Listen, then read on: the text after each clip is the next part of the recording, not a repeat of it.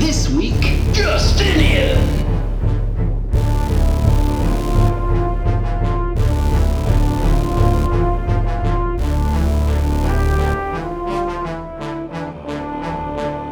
Hello, and welcome to Roman Emperors Totalis Rankium. I am Jamie. And I'm Rob, ranking all of the emperors, from Augustus to Constantine 11. And we're at a big one today.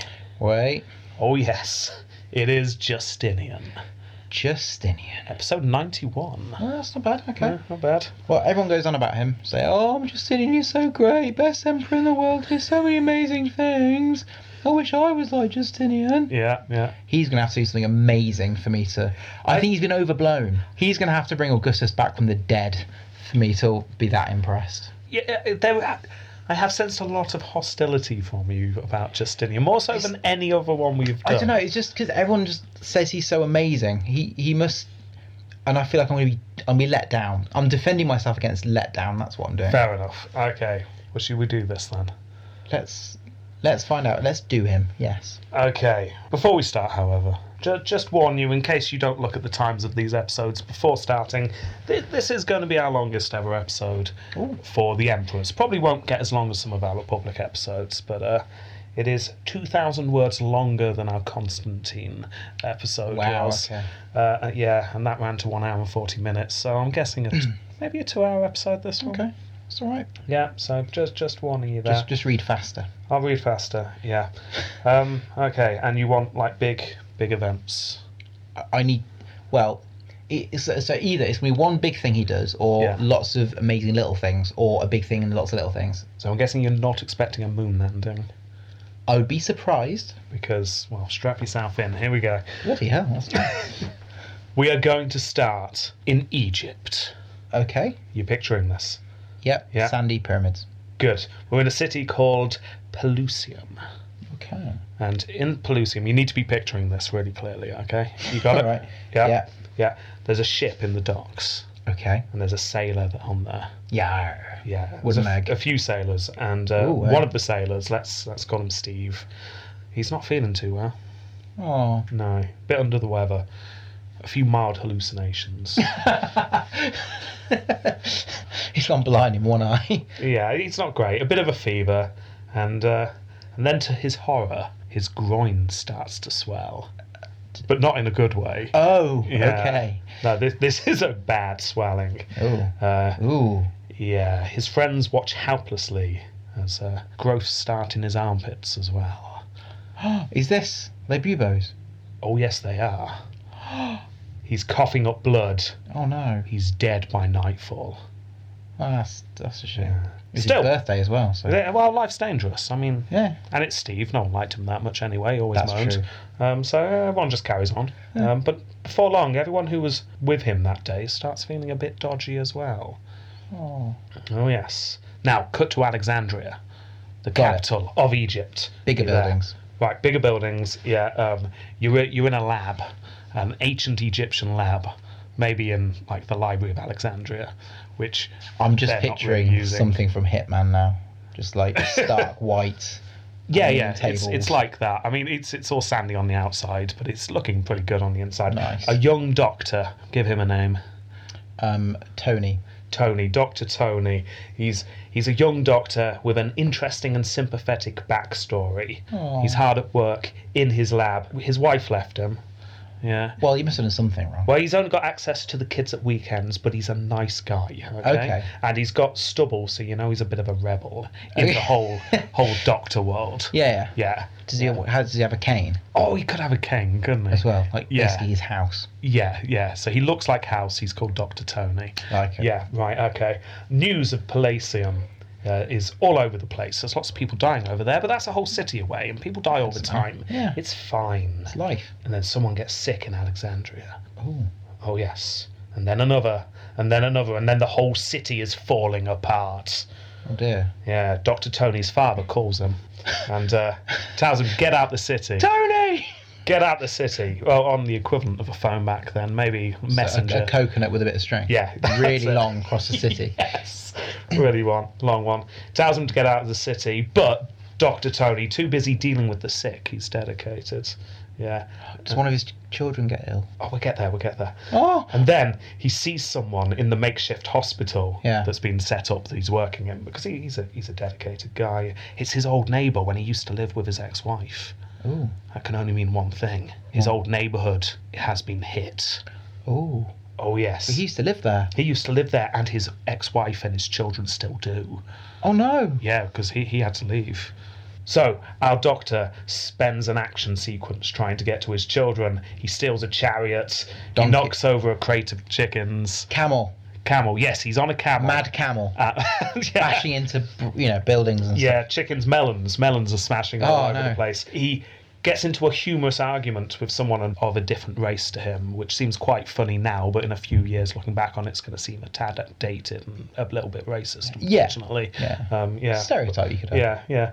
And eventually he gets back to his old home. He bursts inside. He sees his ex there, just his ex. His children aren't there, and she's dying. Oh. And with her dying breath, she tells him off for being in love with his work. Damn it, Tony, you always loved the work more than me. You had no time for me. But she also lets him know that the children are safe. Oh. She has sent them on a secret ship from the harbour, the only one leaving Alexandria, Oh, dear. due to get to Constantinople. And then she dies. Oh. Tony, tears in his eyes, looks around the room, and then all of a sudden his eyes fall on a medical magazine that his wife subscribes to. Oh, that's handy. Yeah. And across the front is an article about eye infections. And then he zooms in on the word infection, and then it dawns on him the disease is infectious. Oh, my goodness. No one had realised this before. No. So this is like a huge shock. Wow. Yeah. And that means one thing: if the boat sails, then the rest of the world will catch whatever the hell this is. Yeah. So he races out the house, down to the docks, jumping over all the corpses and stuff. Yeah. And he rushes to the quay, and his heart sinks as he sees one lonely ship reaching the horizon. Yes, his children are safe, but for how long? He falls to his knees. The world is doomed.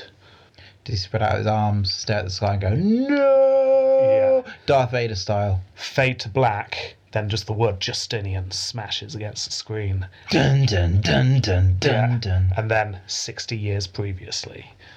Ooh. Yeah. Okay, so there you go. That's the introduction to this episode. Nice. I felt Justinian deserved a bit more of an exciting. Yeah.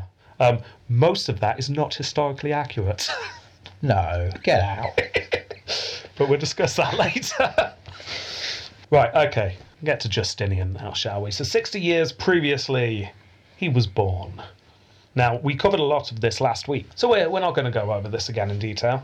So in around 482, in a farming village in Thrace, a boy called Petrus Sabatius was born. Ooh. His mother was the sister of a royal guard in the capital, one of the Excubators, nonetheless. Ooh, important one. Oh yeah, but apart from that, nothing really remarkable about this family. We know next to nothing of his childhood. Presumably he would have helped out on the farm, although money may have come from this uncle, who was calling himself Justin nowadays. Justin. Big shot Justin in the big city. Was he the last emperor?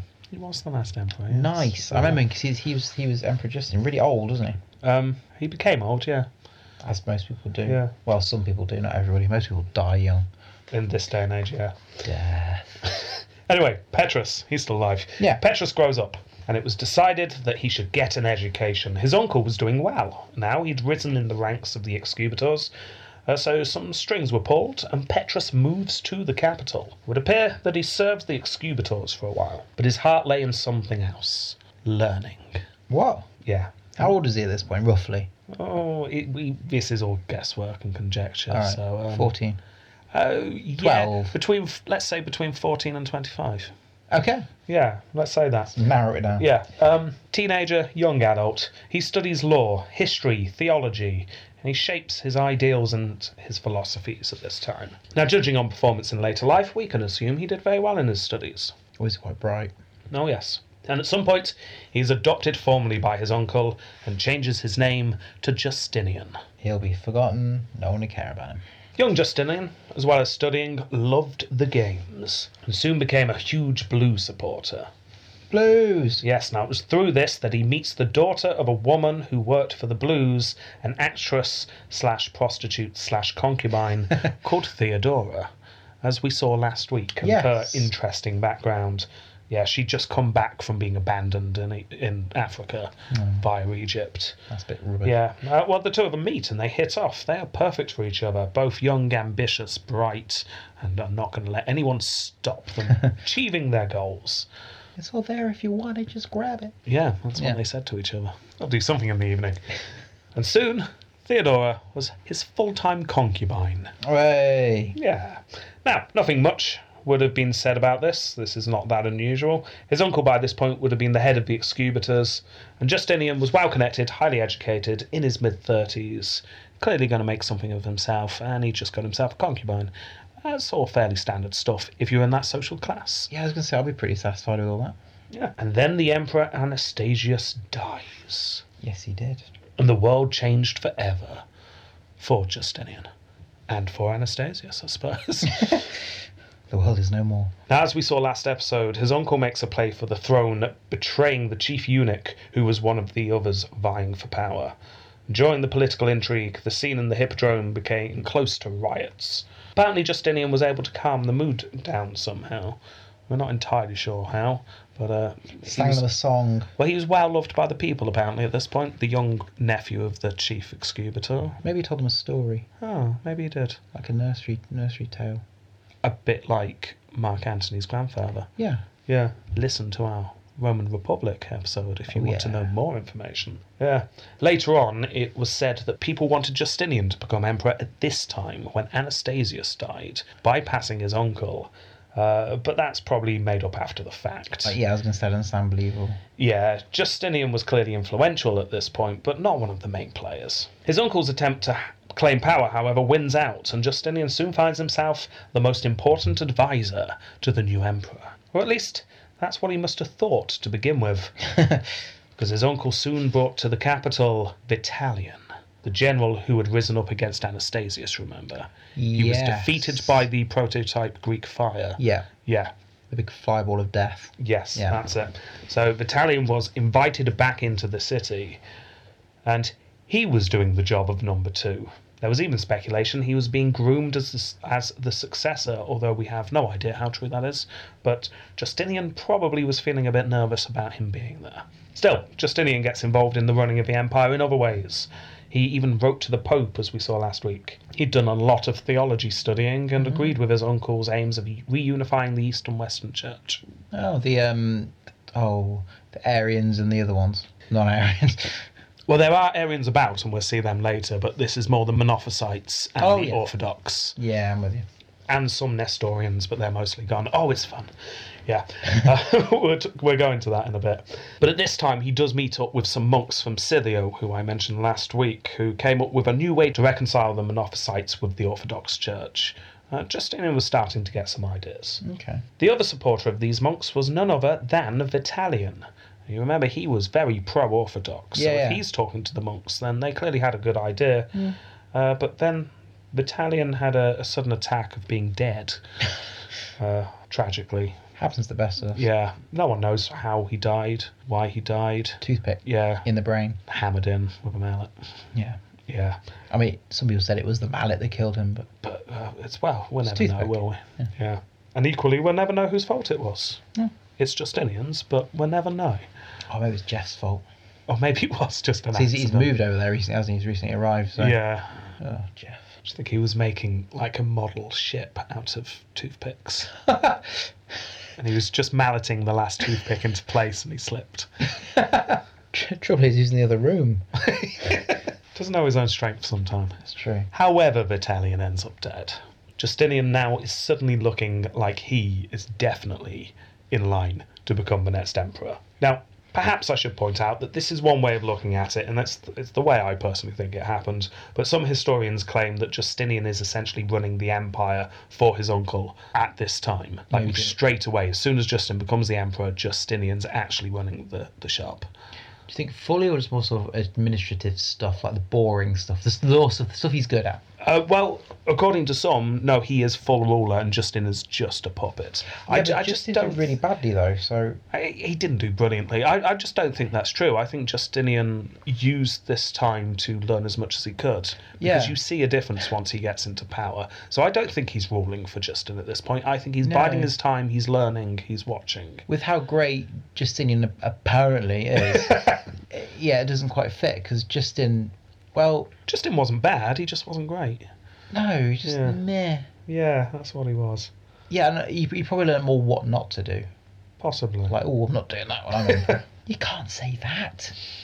It's like trying to hold back our Prince Philip sort of thing. Maybe.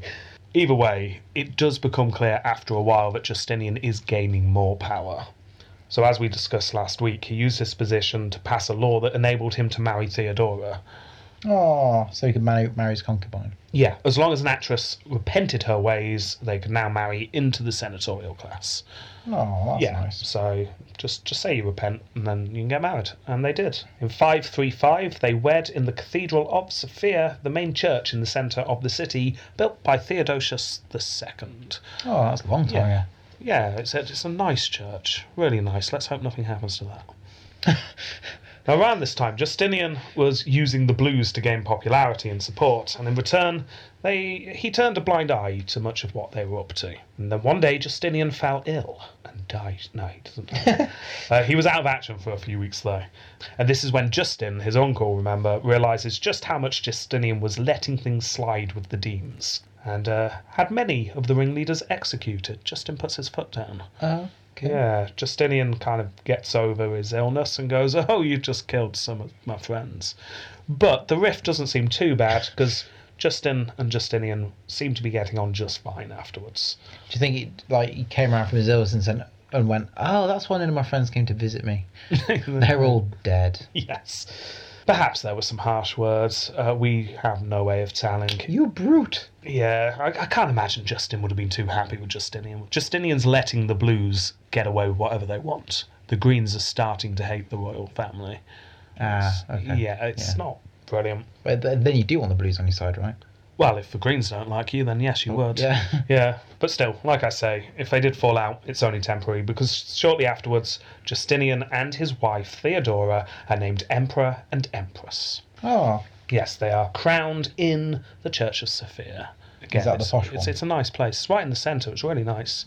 I mean, the original was built by Constantine himself. That burnt down. Like himself? Himself, on his own, yeah.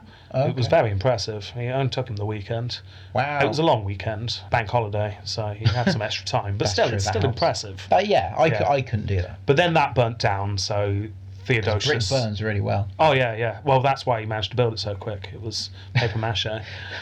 Yeah. But still, it looked good. It did. And it burnt down. Theodosius, too, rebuilt it exactly the same. Okay. Paper mache again. Yeah. Yeah. That's flammable, though.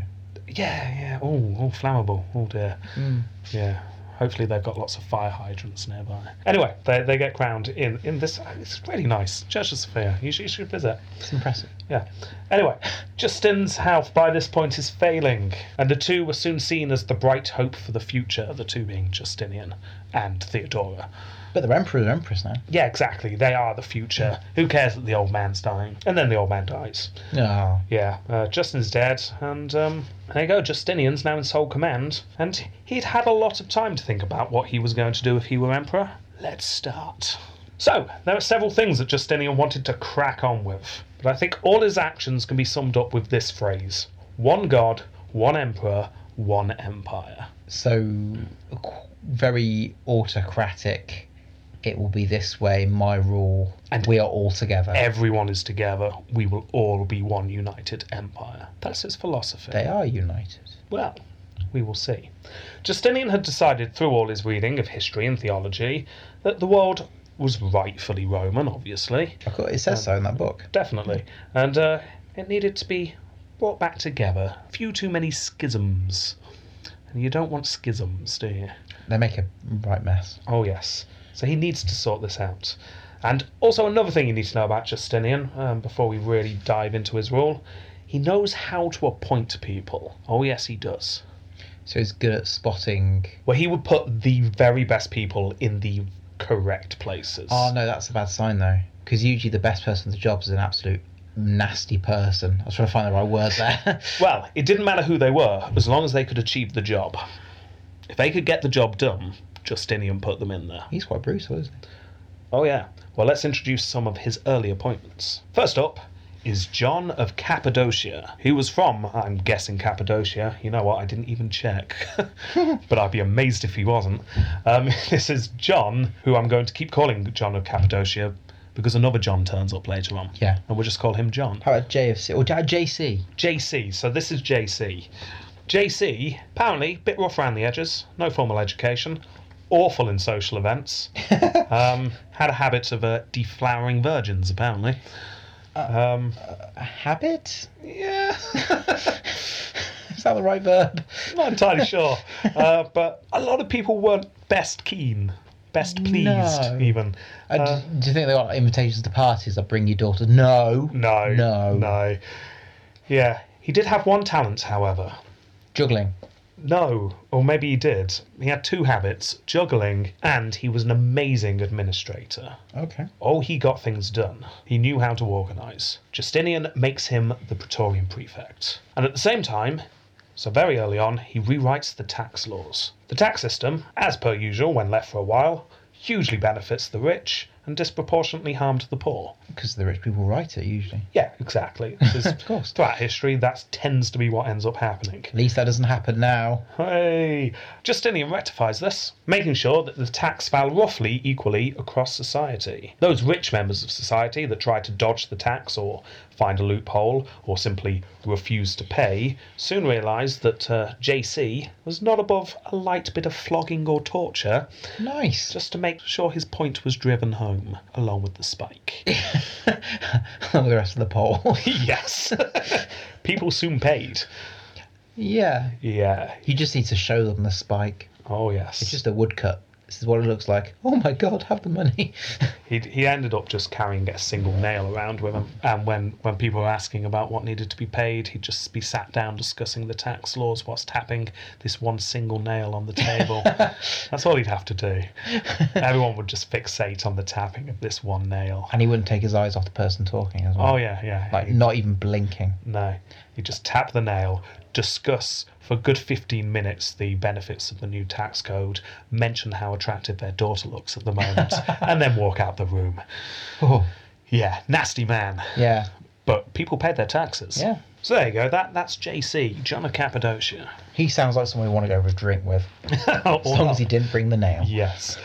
Right, then next up, Narses. Narses was a very talented eunuch. At this time, he was Justinian's chief steward, but throughout his career, he'd rise to the ranks of High Treasurer and then Grand Chamberlain, putting him equal in rank with Praetorian Prefect. Nice. He was trusted by John above all, and throughout his reign, Narses was essentially his chief advisor, right-hand man. He was always there for him. Oh, he's like the sooty. He's like the sweep to sooty. Does Sweep still have all his advantages? Oh, well, no, he's from the waist down. He's nothing. He's a Yeah, so hand. just like that. Yeah. One. Yeah. Good analogy. Works surprisingly well. And then the third one I'll introduce now is Tribonian. Tribonian was, to the horror of many, appointed as Quaestor of the Sacred Palace, making him the highest law officer in the empire. Now, the reason why people were horrified was because he was a pagan. Yeah, what? we've not seen pagans for a while. A pagan? I mean, it would be bad enough if he was a Monophysite or even an Arian. Yeah, but a A pagan? It's not even Christian. And not only that, he may have been the highest law officer in the land, but he was more than happy to be bribed, and often made decisions in law based on just who he favoured. He was biased, he was unfair, he was corrupt. Nice. However, he was also immensely knowledgeable, charismatic, and was willing to work hard. It was just what Justinian needed, because he was about to start his first major project. Building something? Yes and no. Not building something physically, but building something, I suppose it is physical. I'll just tell you. As we saw in Theodosius II's episode, Theodosius had collated all the laws and edicts since Constantine. However, this was, as I mentioned at the time, simply a collection. nothing was done to sort out all the contradictions and adapt the law to make them more suitable to modern Roman life. Yeah. Justinian wanted to do one better. He was going to publish a code that sorted all the laws of the empire into one place. Like a big law book. Scroll of law with all the laws in. Yeah. Law 1, don't smell. And then that was a That's bit of more- ambiguous because It's more it's of like, a rule book, really. well, that's tricky as well because does that mean you're not allowed to have a scent or you're not allowed to sniff? Well, these were the problems that they had, and Justinian Yeah. wanted to sort that out, you see. Oh, good. Okay. Yeah.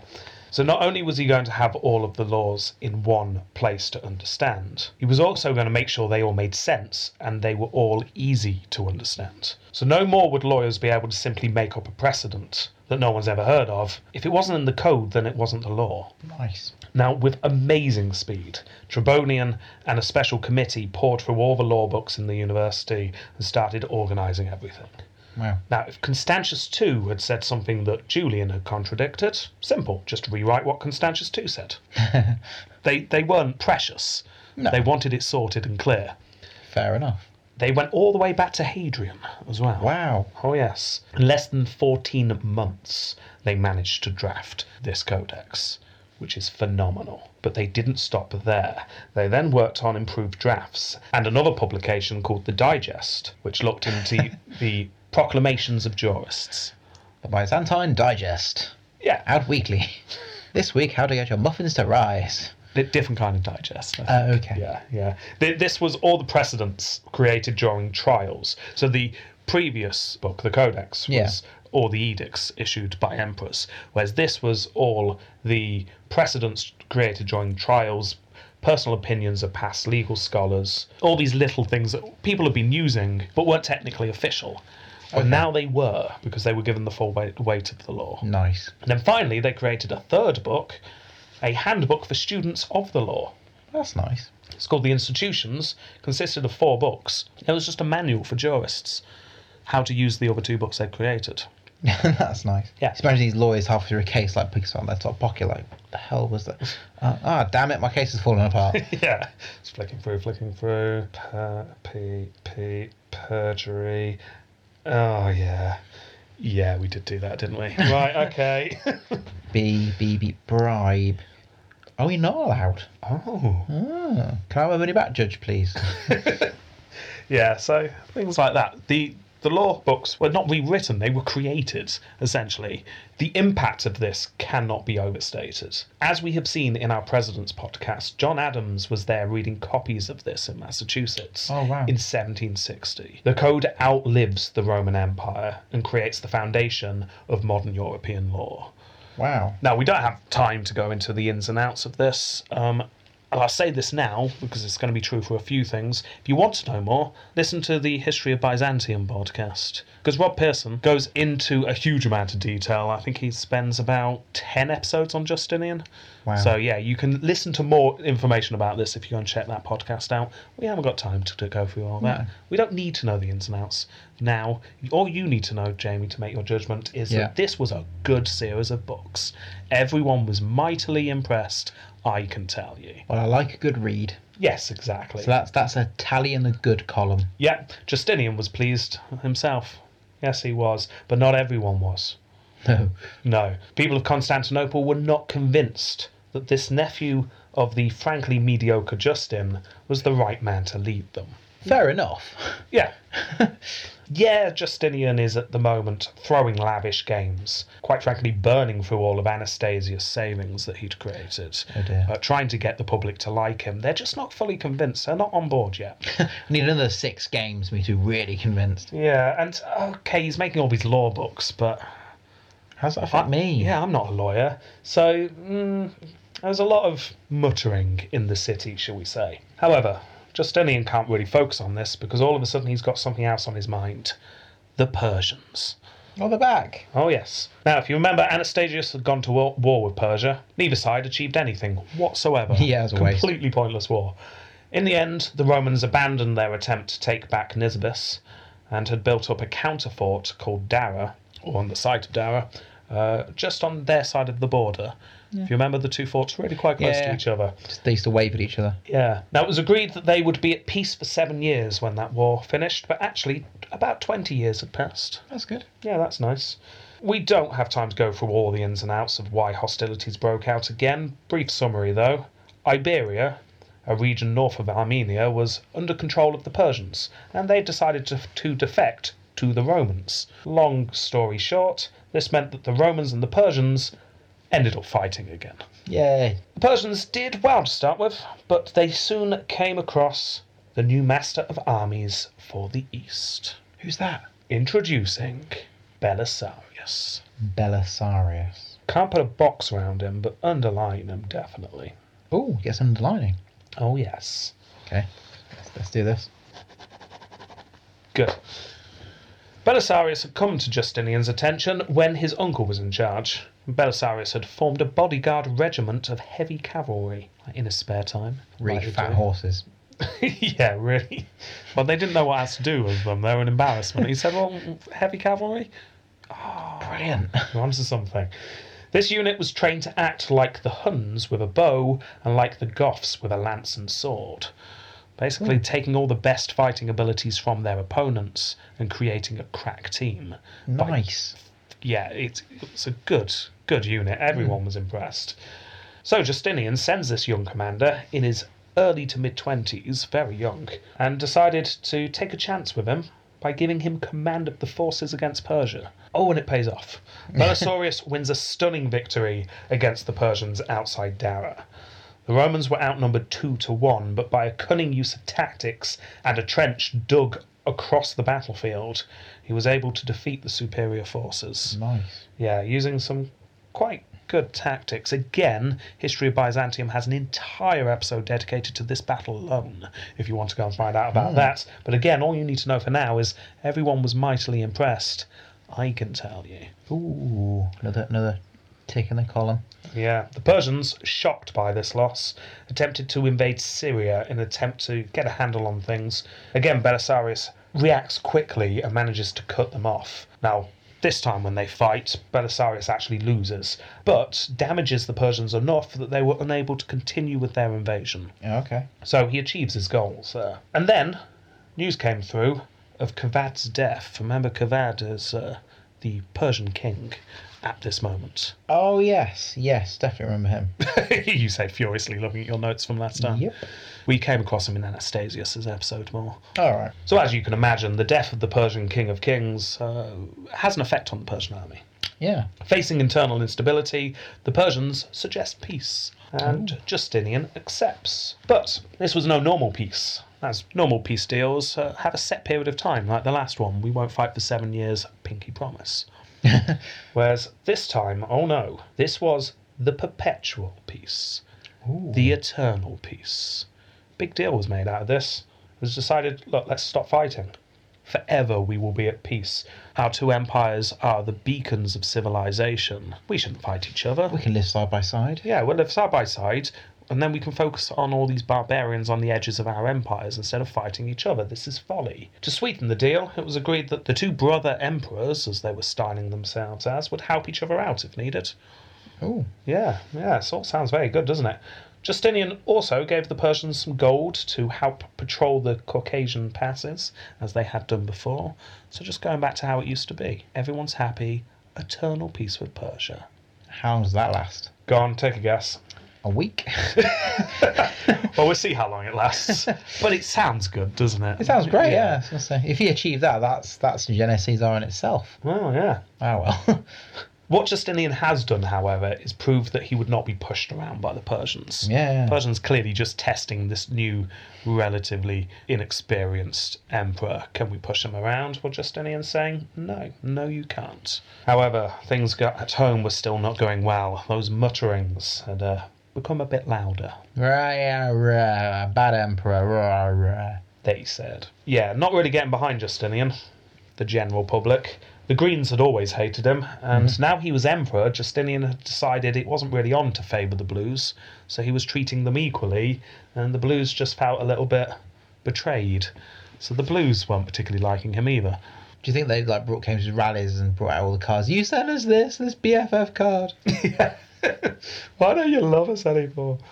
We've got friendship bracelets, dude. Where's yours? Mine's here. That sort of thing. Yeah. Yeah. Now, if both factions were not really feeling the new emperor, it certainly didn't bind them together. They were still at each other. Yeah. Yeah, and it was not long before another riot broke out due to the Demes fighting each other, Right. which, as we have seen, has become a common occurrence in Constantinople. During Anastasius' time and Justin's rule, barely a week seemed to go by without another riot erupting. So Justinian, having seen all this before, ordered some of his troops down to the Hippodrome, go and restore order. After bashing some heads together, it was decided 7 men were responsible. 4 were sentenced to execution by beheading, the other 3 by hanging. Ugh. Oh yes. However, on the day of the hangings, the 3 men were dropped. 2 of them hit the floor, still alive. Someone had messed up. Or they've been let off secretly. No, just messed up. Oh. Yeah. Oh, the rope was too long. Yeah. I knew I shouldn't use a 12-metre rope. Yeah. Now, there was, interestingly, a law in Constantinople. If a man was hanged, but survived the hanging, what do you think happened? Do they just get hanged again? Yeah, the law was you string them up again and you just like do a proper job next time.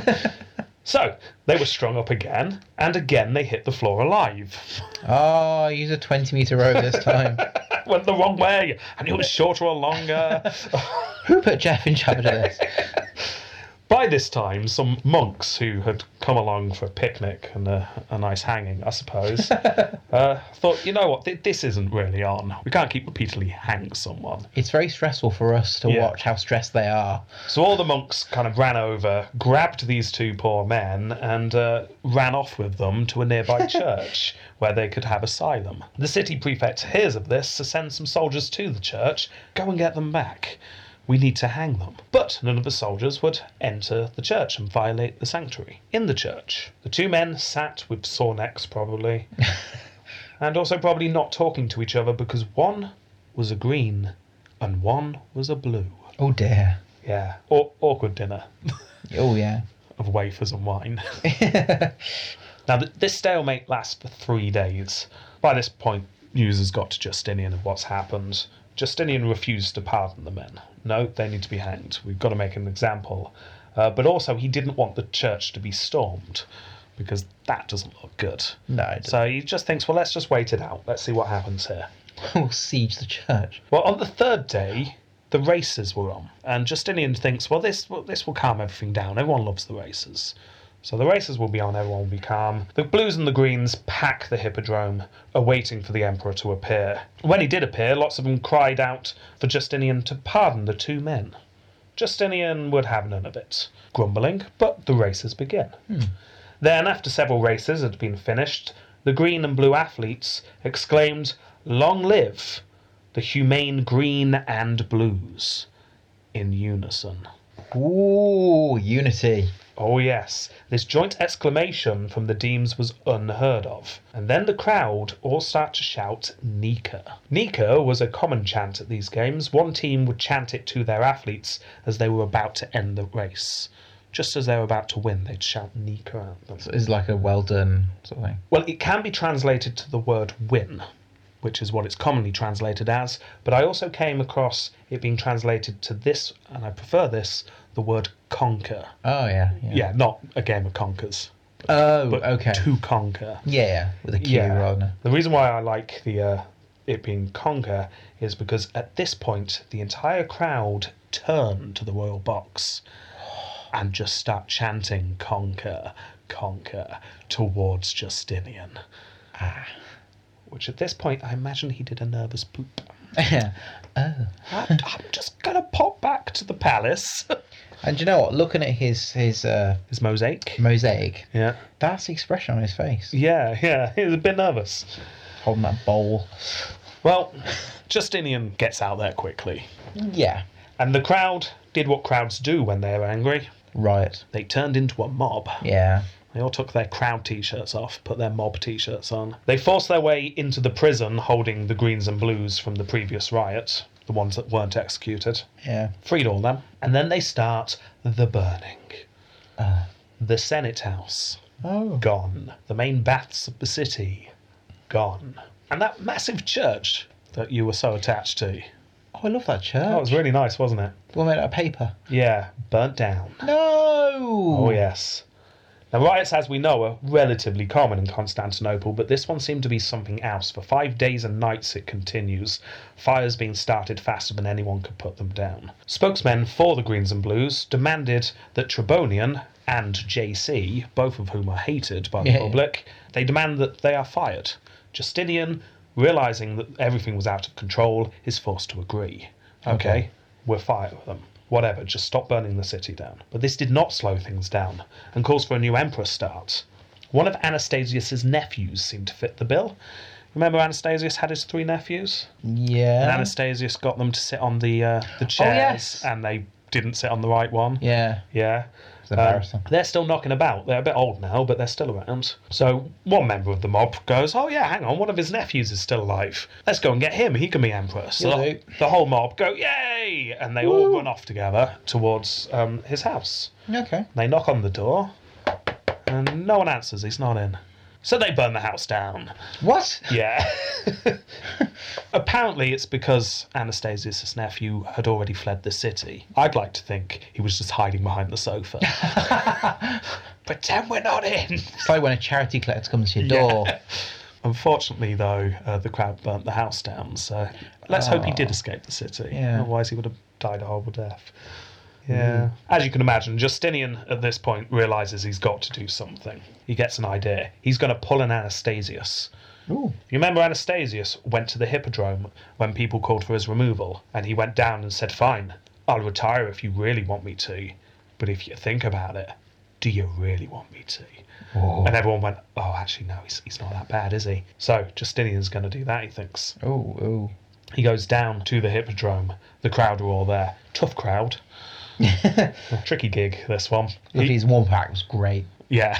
Jeff on unicycle. Yeah, so everyone was a bit cheered up. Yeah, Justinian apologises for the riots. He takes all blame himself. It is my fault for not leading you well enough. I'm sorry that you burnt down the church, and you burnt down the baths, and you burnt down our Senate house. It's all my fault. Yeah, he says that. Yeah. And then he states that if everyone just goes home, then I won't punish anyone. Let's just call it quits now, shall we? A cheer starts. But then a kind of sound of someone nudging someone very hard in the ribs takes place.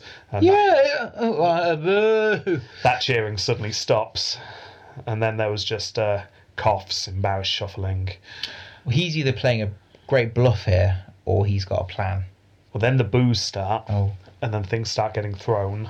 Justinian hurriedly heads back to the palace. Shortly afterwards, someone else in the mob goes, hang on, I'm sure Anastasius has more than one nephew. Hasn't he got another one? Who's that guy who went and hid in the sea? He'd be a great emperor. Yeah. Hypatius. That was his name. So, the mob all run off to go and find Hypatius. He didn't get out the city quick enough, or didn't hide behind the sofa, because he was found. And he was, against his will, carried into the Hippodrome and crowned with a necklet, because they didn't have a diadem, so they just found essentially a necklace and put it on his head. There you go. You can be emperor, whilst he was probably still in his dressing gown and his slippers. I don't want to. I don't want to do this. It's bad. Right, back in the palace, Justinian realises that he's lost control here. It's time to flee. He's got to get out of the city. Oh. Preparations are made for his flight from the city for him and his advisors. They're all packing up all their stuff. At this point, Theodorus storms into the room. What the hell are you doing? And I quote here, "It is impossible for a man once in this world not to die. But it is intolerable for a man who has once ruled to be an exile. Consider whether, when you reach safety, you will not regret that you did not choose death in preference." Oh. And everyone, like, halfway through packing their stuff, like loaf of bread halfway in the bag, and someone's rolling up the duvet so it fits in the suitcase. Yeah. And everyone just pauses, looks at each other, feels a bit embarrassed. Everyone slowly puts their things down. "No, you're right. Maybe we should stay." Yeah. Yeah. So they don't flee. Instead, it's decided to do what Justinian's not really wanted to do, but it's all he can do now. He's going to have to call the troops in. Oh dear. Now, Belisarius was back from fighting the Persians. So he was in the city, and he was selected to go and rally his men. Meanwhile, Justinian's right-hand man Narses would round up the guard. Narses took position at the gates of the Hippodrome with his men, one set of gates, while Belisarius soon entered the stadium at the other set of gates. Right. So you've got all the guards with their swords at one end, you've got all of the troops with their swords at the other end, and in the middle of this stadium are all the blues and the greens, and anyone else who happened to be there. Oh. And then Belisarius advances. Oh dear. It is a massacre. Blues, greens, and anyone else who happened to be there, including little old ladies attempting to cross the Hippodrome, are chopped down. Oh dear. Oh yes. That's quite brutal. Oh yeah. This was a last resort, but Justinian felt that it's either that or give up being emperor. Estimated 30,000 people are slaughtered on this day. Oh my goodness. Oh yes. Eventually, Belisarius reaches Hypatius, Anastasius' nephew. He didn't even want to be there. He was sitting in his Jimmy Jams, like he's now got like a hot cocoa and a biscuit. He just Well, the hot cocoa's cold at this point. It's congealing on top. Yeah, it's got the skin. Occasionally he absent-mindedly takes a sip because he's forgot it's gone sticks to your cold. top lip. And he's like, oh, God, my hot cocoa's cold. Yeah, he was dragged shaking to the emperor. Now, apparently Justinian wanted to be lenient on Anastasius' nephew. Hypatius obviously didn't want this to happen. It's not his fault. But Theodora pointed out that he would always be a rallying point for those against the emperor. Hypatius was executed, along with the other nephews. And the saddest thing about the story is, that morning he'd been to the local library to get out a scroll he's been wanting to read for months. Oh. It kept being taken out. He finally got his hands on it. Yeah. He just opened the front cover when the knock on his door. And he hadn't even a chance to read that book. So frustrating. So annoying. Yeah. I should point out here, this is a common theme, what's just happened here, in the history of Justinian, in that when Justinian does something good, well done Justinian. When Justinian does something slightly cruel or heavy-handed, apparently it's always Theodora who's whispered it into his ear first. That's interesting. Yeah. Yeah. Misogyny. Well, I've never seen this questioned in any of the books I've read, but it really stuck out to me. It's like, Really? what? It's always Theodora who comes up with the slightly ruthless things. It's never Justinian. Well, he's going to want to be painted as like a miracle guy, isn't he? Yeah, exactly. So I don't think we can blame Theodora Well, for all that this. reason alone, he does not get a Je ne sais quoi. Well, there's still lots to go, don't we? Really? Oh, yeah.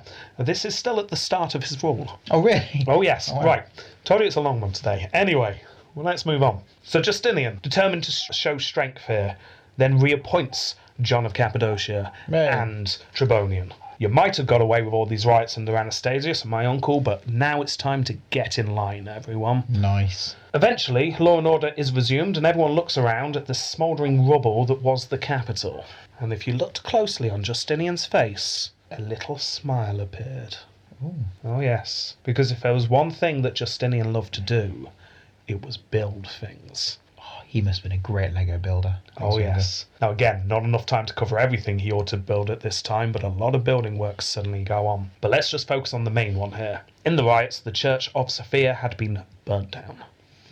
Yeah. So, they needed a new one. Justinian decided that they would not actually rebuild this church like Theodosius II did. We're going to use brick. Well, instead, they were going to build a new church. And he happened to have in his employment at this time two of the most renowned architects in the empire. They'd already started plans for building projects. Justinian obviously had this in mind, but now it could be done right now. So he turned to his architects and he gave them two instructions. Make it big and make it quick. Ooh. As for quick, Justinian's about 50 at this point and wants to see it finished before he dies. Fair enough. So whatever you do, do it quickly. As for big, Justinian wanted one thing. Simply the greatest building ever built. Oh, that's easy. People seeing this church had to have no doubt that Constantinople was the capital of the world and the capital of Christianity. Rome's got the Pope. I don't care. We're going to have this building. So it's basically his massive advantage. Oh, yes. The plans were rapidly put together, and so was the workforce. 100 foremen were appointed, each with 100 men under them. Wow. Oh yes, 10,000 men were set to work on this. 5,000 were to start on the north side, 5,000 at the south. Competitions between the two sides was encouraged. 84 of my men have died. There's the fighting going on. Yeah, build quick. And so rapidly, the Hagia Sophia, which I know is not technically how you pronounce it, but the anglicised version, the Hagia Sophia began to emerge. Is it still around now? Oh yeah, go to Istanbul, you will find it. It's a mightily impressive building. I use Google, it's quicker. Yeah, Jamie is Googling. One of those buildings that at the moment doesn't look that impressive from the outside, although still impressive, but the inside is phenomenal. I'll be the judge of that. Okay, well, Jamie can Google that. Hagia Sophia images. Wow, is that it? Yeah. That is genuinely impressive. Yeah. The four Wow. towers around the edge weren't there then, because that was added when it became a mosque. That would make sense. Yeah, but that's the outside, and that's the inside. I'm guessing it's still now a mosque. No, it's a museum now. Oh, museum. Okay. Yeah. Although it still retains Lots a of lot Arabic of letters on it. Yeah, it looks very much like it did when it was a mosque. That's quite impressive. It's an impressive building. It's certainly better than Coventry's modern new cathedral. Yes, it is. Wow, look at it. Big. Well, let's go into that, shall we? You need a heck of a ladder to get up there, don't you? Yeah, you're saying you're impressed by the size of it. You can fit Nelson's column inside it. Really? Yes, you can. Wow. You can almost fit the Leaning Tower of Pisa inside it. Did you know Yeah. the Leaning Tower of Pisa is hollow in the middle? Did you know they recently discovered the tower's not actually leaning, it's just the ground underneath it's on a hill? Yeah, anyway, anyone walking into this huge church was just stunned at the grandeur of the building. The dome was smaller than the Parthenons at Rome, but it was higher up, and it was supported by a square room, making the whole thing seem larger. It was just mightily impressive. Yeah. It would be almost 1,000 years until someone managed to build a more impressive church. In the meantime, the Hagia Sophia influenced the architecture of churches and mosques around the world. Wow. So, yeah, hugely influential building, this one. And Justinian made it. And the most amazing thing is that it only took 6 years to build. 6 years? Oh, yes. Wow. Sure, a couple of corners were cut. As in, it didn't have any corners. Just walls. The fact that they'd not let the mortar dry completely properly before popping the dome on top meant that the walls started to bend outwards. Yeah. It's a feature. Yeah, it is. A feature that caused the dome to collapse a couple of decades later, so they had to rebuild it. And apparently, although it was mightily impressive where it needed to be, it had a sort of, like the back of a theatre. Oh, yeah, sort of like chipboard and plywood. Yeah, apparently is a little bit like that in places. The bricks didn't quite line up in places and stuff. But that's okay. You can do that gradually as you go. Yeah, along. exactly. Bit of a botched job. Yeah. Let's just say there was more gaffer tape than usual. Yeah. But still, mightily impressive. When they finished, Justinian walked into his completed church and said, "Solomon, I have outdone you." Who's Solomon? I don't know, some guy built a temple once in Jerusalem, I think. Yeah. I don't know. But yeah, there you go. Right, next. During all of this building, things were kicking off somewhere else in the Mediterranean. It's the Vandals. Vandals! Oh yeah. Now Justinian had actually been getting on with the king of the Vandals, a man named Hilderic. We know Hilderic. Yes, you said his name before. I'll forgive you if you forget why, though, because it was a while ago. Gesseric. Remember Gesseric? Yes. Oh, yeah. He kidnapped the daughter of Valentinian III, Yeah, he did. Eudoxia, and then married Eudoxia to his son. Yeah. Together, they had a child and called him Hilderic. So Hilderic is the grandson of Valentinian III and Gesseric. Yeah. Expect great things from him then, yeah? Yeah. Well, before Justinian came to the throne, he'd befriended Hilderic, like in a pen pal kind of way. The two shared opinions on religious matters. However, around this time, Hilderic was deposed by his cousin Gelimer. Oh. Gelimer had no truck with this talk of orthodoxy from Hilderic and confirmed that Vandals were and always would be Arian. So Justinian writes to Gelimer, letting him know that he disapproved of Gelimer's actions, and his friend Hilderic had better be okay. He then started to organise an invasion force. Now, this may have been seen as folly by some. As we saw, both Majorian's and Leo's attempts to invade Africa did not end well. No. No, but Justinian was determined, and he had just the man to do it, Belisarius. Yes. He would lead the 15,000 men. Now, the invasion did not start well. After setting sail, Belisarius was forced to hang some of his Hunnic mercenaries because they kept getting drunk and killing each other. Well, happens. It happens. Also, JC, back in Constantinople, had been in charge of organising the food for the invasion. He'd cut some corners by baking the bread in the furnaces that heated the baths, rather than actual bakery ovens. So, a bit doughy. A bit doughy, and then a bit mouldy. Oh. Yeah, more delays. You need to bake it as moisture as possible to make it last longer, right? Yeah, you want nice, tough, hard bread. Yeah. And you're trying to bake them underneath the baths. It's not great. Yeah. A few tea lights. Yes. Rubbing your hands together next to some dough. Trying to get the heat over there. Yeah, it just wasn't working. Anyway, after several delays, they arrive in Sicily, where the plan was to take stock, see what's going on in the area. By now, the Vandals will probably get wind we're onto them, so let's find out where they are. However, Belisarius was overjoyed to learn that the Vandals had not caught wind of their coming. In fact, the Vandal fleet was up in Sardinia, putting down an uprising. The road to Africa was completely clear. Ooh. So Belisarius nips across the sea and lands. And there you go, he's already done what Majorian and Leo had failed to do. I'm there. Yeah, well, that was easy. Why didn't we try this before? They turn around, lots of massive arm with all the noise. Oh, that's why. Well, they're in Africa, but is that enough? Because Gelimer soon realises that he's being invaded, so sets up his retaliation. The Vandal king split his troops into 3 factions, led by his brother and his nephew. The plan was to descend upon the Romans from all sides and destroy them. Yeah. Easy. They've beaten the Romans several times in the past. How hard can this be? Walk in the park. However, they messed up their timing slightly. 3 months too late. Yeah. Well, when Gelimer attacked, he was horrified to see that he was too late. His nephew had been routed, and worse still, his brother was dead. Oh. Gelimer refused to continue the attack until his brother had been buried. Gelimer actually comes across his body, apparently. Oh, he trips on it. Yeah. Oh, that's even worse. Yeah, not great. So, Squelch, fall. Oh, what's that? Oh. what have I put my foot in? Oh, it's my brother's stomach. Oh. Look at the mess. That is going to be a pain getting that out of the treads. Oh. Oh, it's chainmail. All the bits are in. Well, his soldiers hastily start a burial. Yeah. And then the Vandals saw what had destroyed the other sections of their army, Huns.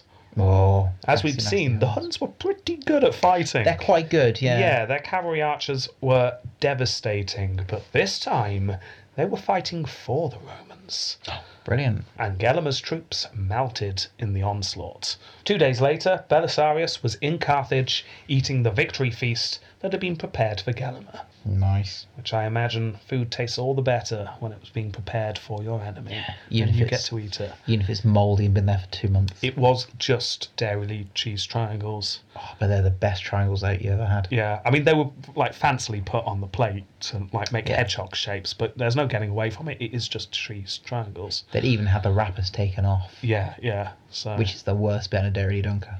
Yes. So, after a nourishing meal, they all go to sleep and everyone's happy. Oh. Gelimer doesn't give up, though. He's determined to fight back. Seeing how important the Huns were to the Roman forces, he secretly sends agents to bribe the Huns to change sides. After all, the Huns are Arian. The Vandals are Arian. Shouldn't they be on the same side? The Huns thought this over. Interesting, they think.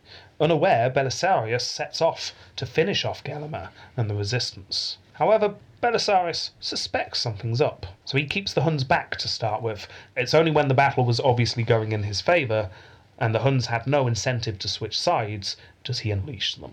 See, that's intelligent. Yeah. Again, the Vandals suffered a huge loss. Again, Gelimer runs. He's pretty much lost everything by this point. He's tracked down to a place where he was being hidden by Berber tribesmen. He was told that he would be treated well once he surrendered. Gelimer sends word that he would not surrender immediately. First he wanted a sponge, a loaf of bread, and a lyre. So the Romans send Frank. Yeah, with a stone. There's your sponge. Yeah. Oh, weather's terrible out. Well, confused, the man in charge asked why on earth does Gelimer want these things. Apparently the sponge was to soothe an eye infection that Gelimer had. The bread was because Gelimer was fed up of eating all this peasant food.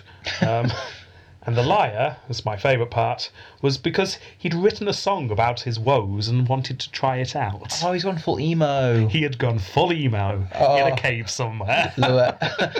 Long black hair. Yeah. Weird side parting thing in front of his face. Yeah. No one gets me. I wrote a poem.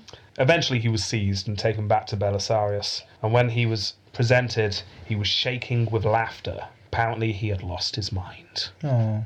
After a century, Africa is back in the Empire. Oh, okay, that's impressive. The Vandals were defeated. It's been a long time the Vandals have had Africa. Yeah, I remember when it was taken away. Yeah, so there you go. It's back. Belisarius heads back to Constantinople and was awarded something that had not been given to a non-emperor since Augustus's day. A triumph. A triumph, wow. Yeah, Justinian brings triumphs back. Now, this is all very well and good, but Justinian is a student of history, and if there's one thing that's irking him at the moment, it's the fact that he is a Roman emperor, and he does not control Rome. No. It's time to get it back. No, he's not going to do that. Oh yes, it's time to invade Italy. So, Italy recap. When we last saw Italy, it was being ran by Theoderic the Great after Zeno had encouraged him to go and take it over. Go and take Italy, Yeah. leave us alone. As we've seen, it was run by the Arian Goths, but the subjects were Orthodox Christian Romans.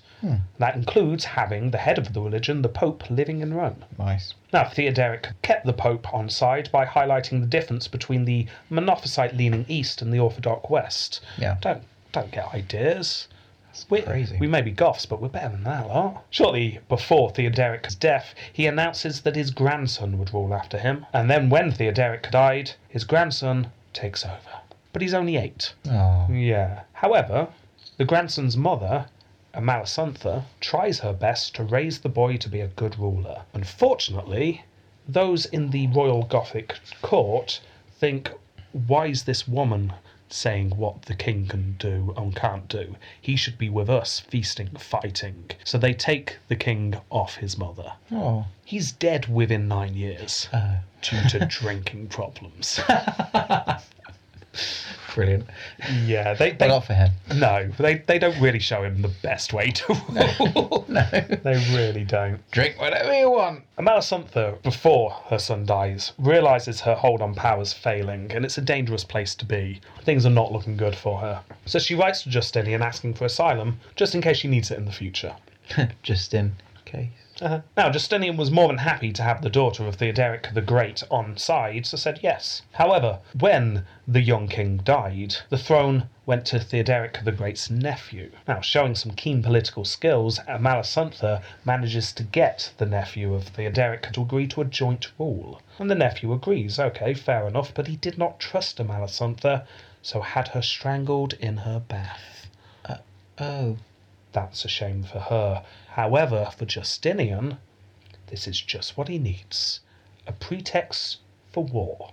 The nephew of Theoderic the Great had just killed the rightful ruler of Italy, a province of the empire nonetheless. After all, the Goths were just running it for the empire. Oh. Yeah. Yeah, so this was an uprising, and it had to be put down. Ooh. Oh yeah. Clever. Again, Belisarius was sent out. He was delayed as an uprising in Africa had to be put down, but he does that and eventually makes it to Sicily. He takes that with no problem at all and then heads into Italy proper. He goes north and meets no resistance until he arrives outside Naples. I like Naples. The city of Naples was not going to let this so-called Roman army in. After all, they weren't even speaking Latin, they were speaking Greek or Punic. What? Yeah, they might call themselves Romans, but they're Easterners. We're the real Romans, thought the people in Naples. Yeah. We're not going to let this foreign army in. Hail Augustus. Yeah, so they shut the gates on them. The siege lasts for 3 weeks. until an Isaurian soldier, fascinated by the aqueducts, discovered an underground opening into the city. Now, it was small, but Belisarius had his soldiers attack the other side of the city, while other men in his command, with chisels, went down to the hole and widened it out a little bit. Are these the tunnels that are still there under Naples? These tunnels are still there. They're also the tunnels that we said that Augustulus got lost in. Yes. And stayed there. So I'm guessing Augustulus can hear all this going on. Oh, he's and still is down there. desperately trying to get to the sound so he can be rescued. But Yeah. no, by the time he catches up with them, Yeah. they're already gone. Oh, Yeah, so he's still down there in the tunnels trying to find a way out. a little candle that's Yeah. burnt out years ago. It's just, Yeah. just a stub. Poor Augustulus. Bless him. Yeah, now Belisarius had warned Naples if they didn't open up, he would allow his troops to sack the city. They hadn't opened up, so Belisarius allows them to sack the city. For hours, the Roman army rampages through Naples, burning, looting, raping, pillaging. I'm sure the people of Naples were very happy to know that they were once more in the empire. Yay! Wonderful! There's my dead child floating in the river. Yay. Now, this relentless march north by the Romans caused the Goths to start thinking again about their leader, who so far had done nothing to stop this advance. So they deposed Theoderic's nephew, and they put another king on the throne. There's a reason I'm not giving you the names. They get through them quite rapidly. Oh, You that's don't need to know the names. There's a new Gothic king. That's all you need to know. And this Gothic king promptly decides that defending Rome would be far too difficult and retreats to Ravenna. Oh, yeah. Therefore, Belisarius is able to walk into the old capital and reclaim it for the empire. Really? Rome is back. We've got Rome back. Oh, yes. Oh, Rome's back. Belisarius probably did a quick tour of the city, went to see Nerva's rubbish forum. Oh, took some selfies near the big columns and stuff. Yeah, stuff like that. Went and had a look at Trajan's massive column. Massive column. Oh, yes. Oh, just saw the sights, Oh. all the old things. Went into a big hall where all the old busts are from all the Yeah. old emperors. With a score underneath every one that someone's been doing. Yes. Yeah. Stairs of Death. You want to go and see the Stairs of Death. Oh, you can still see trace of blood. You still see Vitellis's spinal column Yeah. on the last step. Yeah. Oh. Good times. Yeah. However, he's interrupted from this tour because he realises it's only a matter of time before the Goths are able to regroup and attempt to take the city back.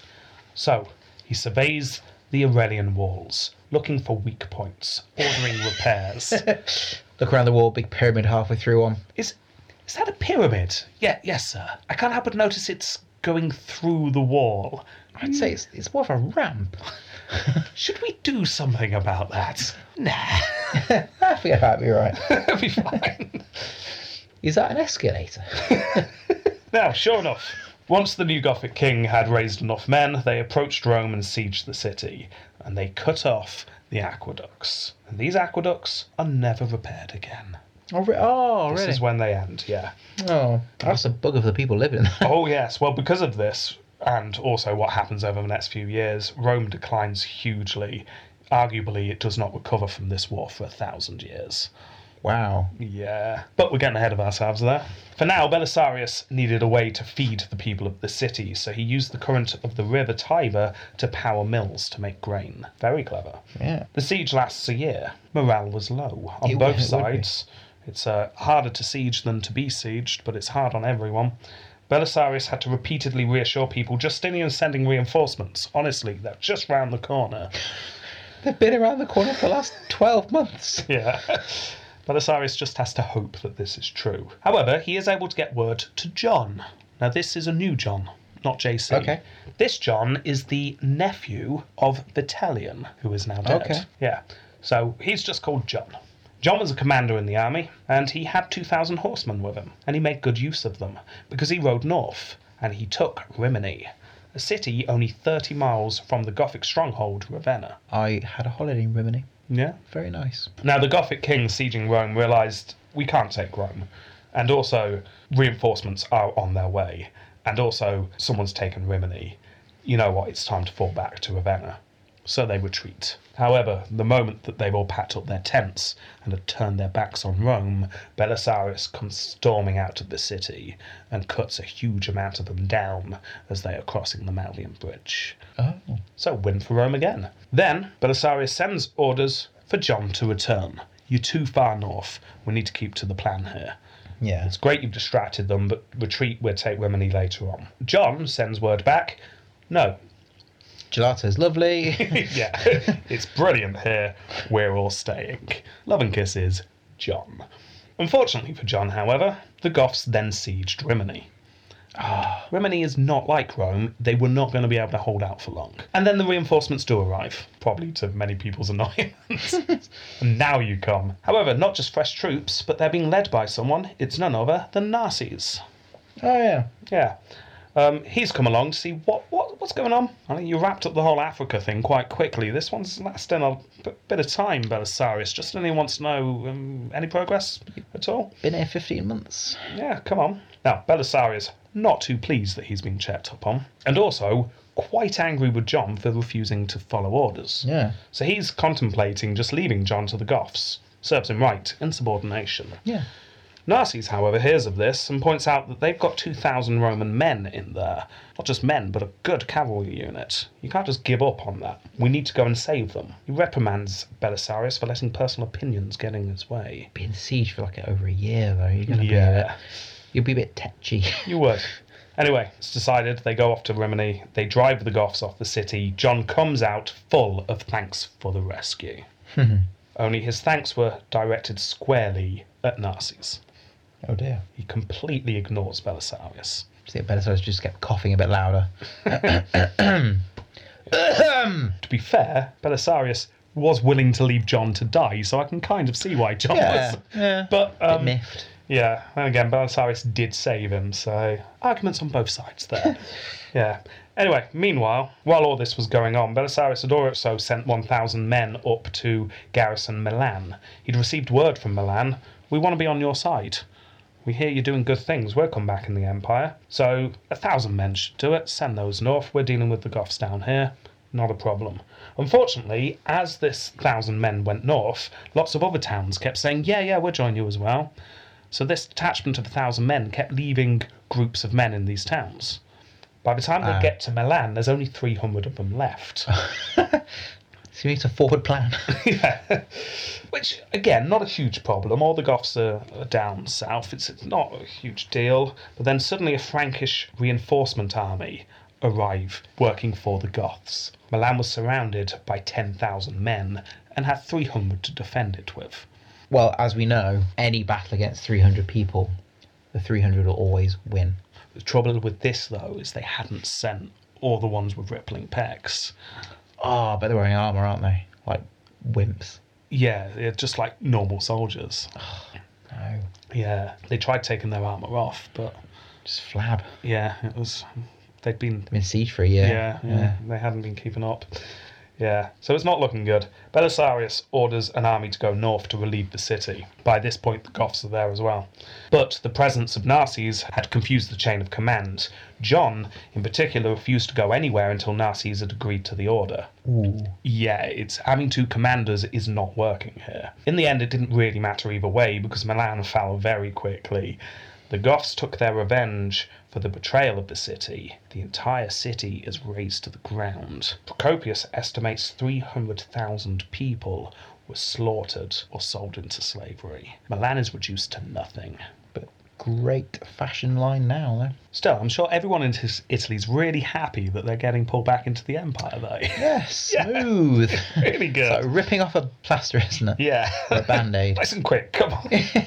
Yeah, I didn't even feel it. Still, despite all of this misery, the Romans were actually winning and had managed to push the Goths back to Ravenna. After 4 years of fighting, the two sides were exhausted. Not surprised. The Goths in a hopeless situation, but as we have seen, Ravenna all but impossible to take without some form of trickery.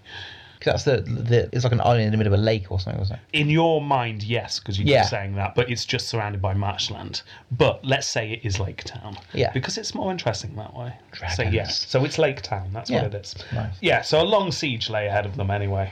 Especially if it's Lake Town, sieging in boats.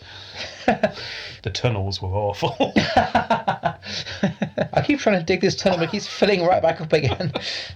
Jeff. So yeah, it's not looking great. I mean, they've done most of the job, but this was a hard nut to crack at the end. And then one day an envoy comes out of the city and arrives in Belisarius' camp.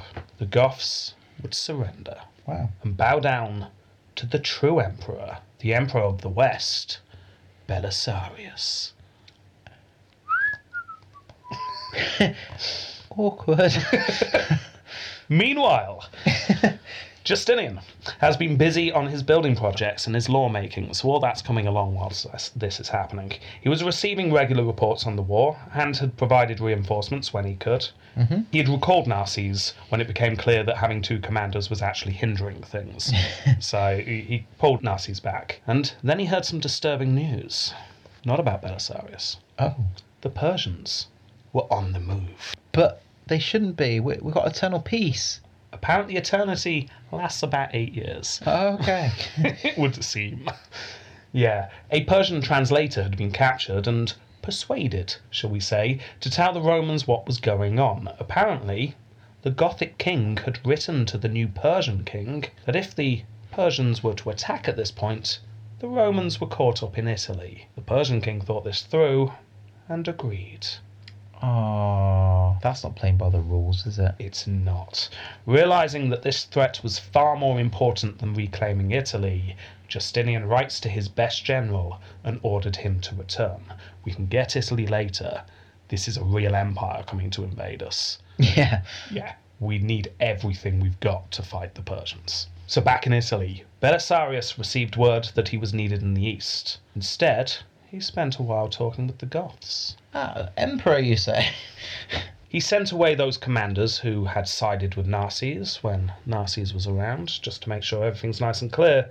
And after a lot of negotiations and talking and figuring out the fine details, the Goths opened the gates to their new emperor. Picture the scene here. Okay. You're outside the gates. Big gates, got it. You watch Belisarius and all his troops march into the city. Right. The gates close. Now keep watching those gates. Yeah. Sun's shining, birds are tweeting. Still watching the gates? Yeah. And then the screams start. Oh. You see a Gothic head fly over the walls. It's turning like a Catherine wheels. Yeah. Some blood instead of sparks. The screams continue for a while Yeah. and then abruptly stop. It's one shouting, I want my mummy. Yeah, Gargling, slitting sound. yeah. Yeah. After a period of time, which you'll wish you never experienced later, the gates open again. Belisarius, streaked with blood, walks out, claps his hands together, rubs them together and says, "Right, we're needed in the east, lads." He's a badass. Oh yes. That's amazing. However, this delay meant the Persians had time to attack and completely sack Antioch. Now, Justinian was not best pleased with his general. He had told Belisarius to come back immediately. Belisarius did not want to leave because he was so close to winning. Yeah. So he spent a couple more months making sure it was won. He did not return. He had disobeyed orders. Yeah, but at least Belisarius, fights. Well, there is that, yeah. Also, Justinian wasn't too happy that his general had been proclaimed emperor and accepted. Even if it was a ruse, it's still It's not the done thing, is not it? the done thing, no. Still, Belisarius was back and he was too good not to use, so off to the east. Fighting starts up again on the Persian border. Again, fairly even. The war was just hotting up. Fights on both sides. It's all about to kick off big style. So at the moment, it's just like skirmishes and Skirmishes, but testing the water. this was going to be big. This is like dipping your toe in before you jump into the Yeah. pool, isn't it? And everyone's on the edge about to jump in Yeah. when something far, far more dangerous than any army suddenly arrives. Meteor. No, but that would have been fun. That'd have been weird. Massive meteorite. Because during this war, our friend Dr. Tony had just had his story. Dr. Tony! Oh yes, the first ever recorded outbreak of the bubonic plague was about to hit. Ooh, okay, that's not good. And I hate to say this, we just don't have time to go into the plague in detail like we did with smallpox. Maybe we'll find a time to do that another day. But let's go over the... let's sum it up a little bit here. Oh, I love the plague. Well, the plague swept through the empire, but hit hardest in built-up areas, and the largest of those built-up areas, obviously, was Constantinople. To begin with, The death toll in the city was not much higher than usual, but it was not long before 5,000 were dying every single day. That's a lot. And then 10,000 every single day. Apparently, the worst day, 16,000 died. Oh my goodness. People broke out with swelling in the groin and the armpits. They suffered fever, sometimes hallucinations. Then they'd either fall into a coma or become delirious, unable to sleep. Some died within days.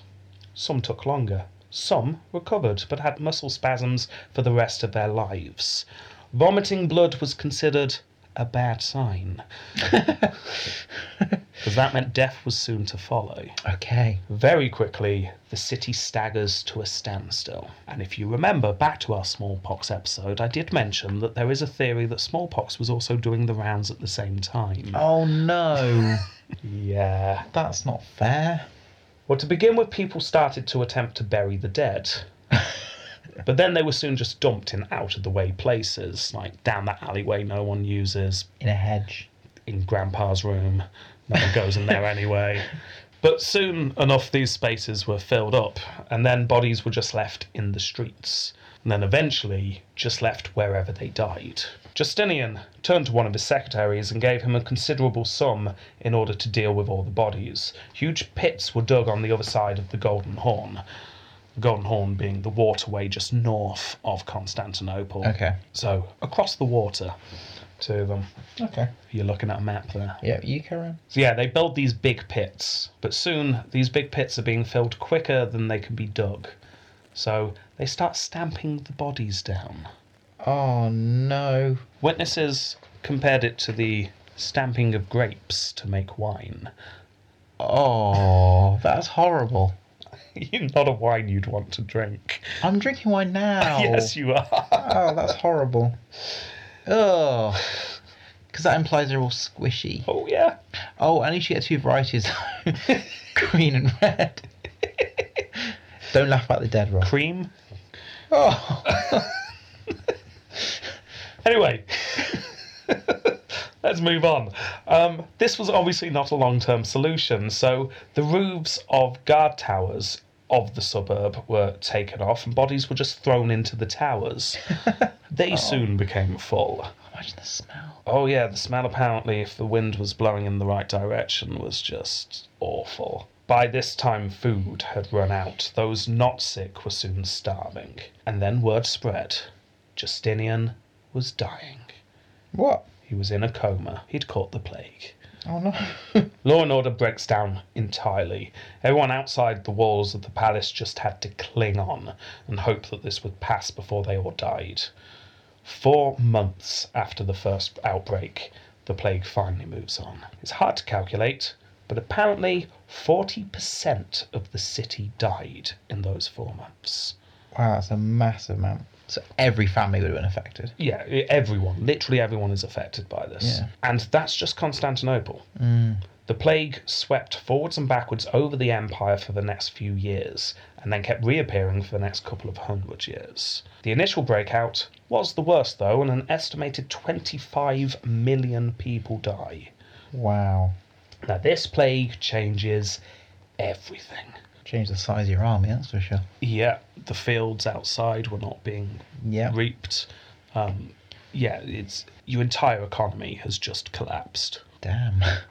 Yeah, good job he got that church built quickly. Yeah. However, what didn't change was the emperor. Amazingly, Justinian survived his run with death. However, whilst Justinian was still recovering, word came through to Theodora. The generals in the army had heard Justinian was about to die, and they decided they would have the last say on who was the next emperor. Oh dear. Theodora not too pleased about this. Belisarius was recalled and stripped of his command. Oh no. Now, his amassed fortune was confiscated. However, once Justinian fully recovered, Belisarius was pardoned and his wealth returned. That's good. Yeah. Justinian then attempts to figure out what the hell was going on with his empire. The plague seems to be settling down slightly. What's going on? Let's assess the damage here. And it didn't look good. As we saw with smallpox, plagues are the great levelers. Small tribes are affected far less than great empires. The Moors were causing trouble in Africa. The Goths had recovered a lot of strength in Italy. There was rumblings coming across the Danube from the Bulgars and the Slavs. Justinian decides that Italy needed to be calmed first. A new Gothic king had emerged called Totila, and he was styling himself as a man of the people, a great liberator, freeing the Italians from Eastern Roman rule. He's a populist, isn't he? Oh yes. The message seemed to be going down well. It did not help that the men Justinian had left to rule Italy had wasted no time in exploiting the country for all of the wealth they could get. They were treating it as a province, not the home province. Oh dear. Which is understandable, but... They wouldn't see it as such, would they? Yeah, but the the people of place. Italy were not best pleased. No.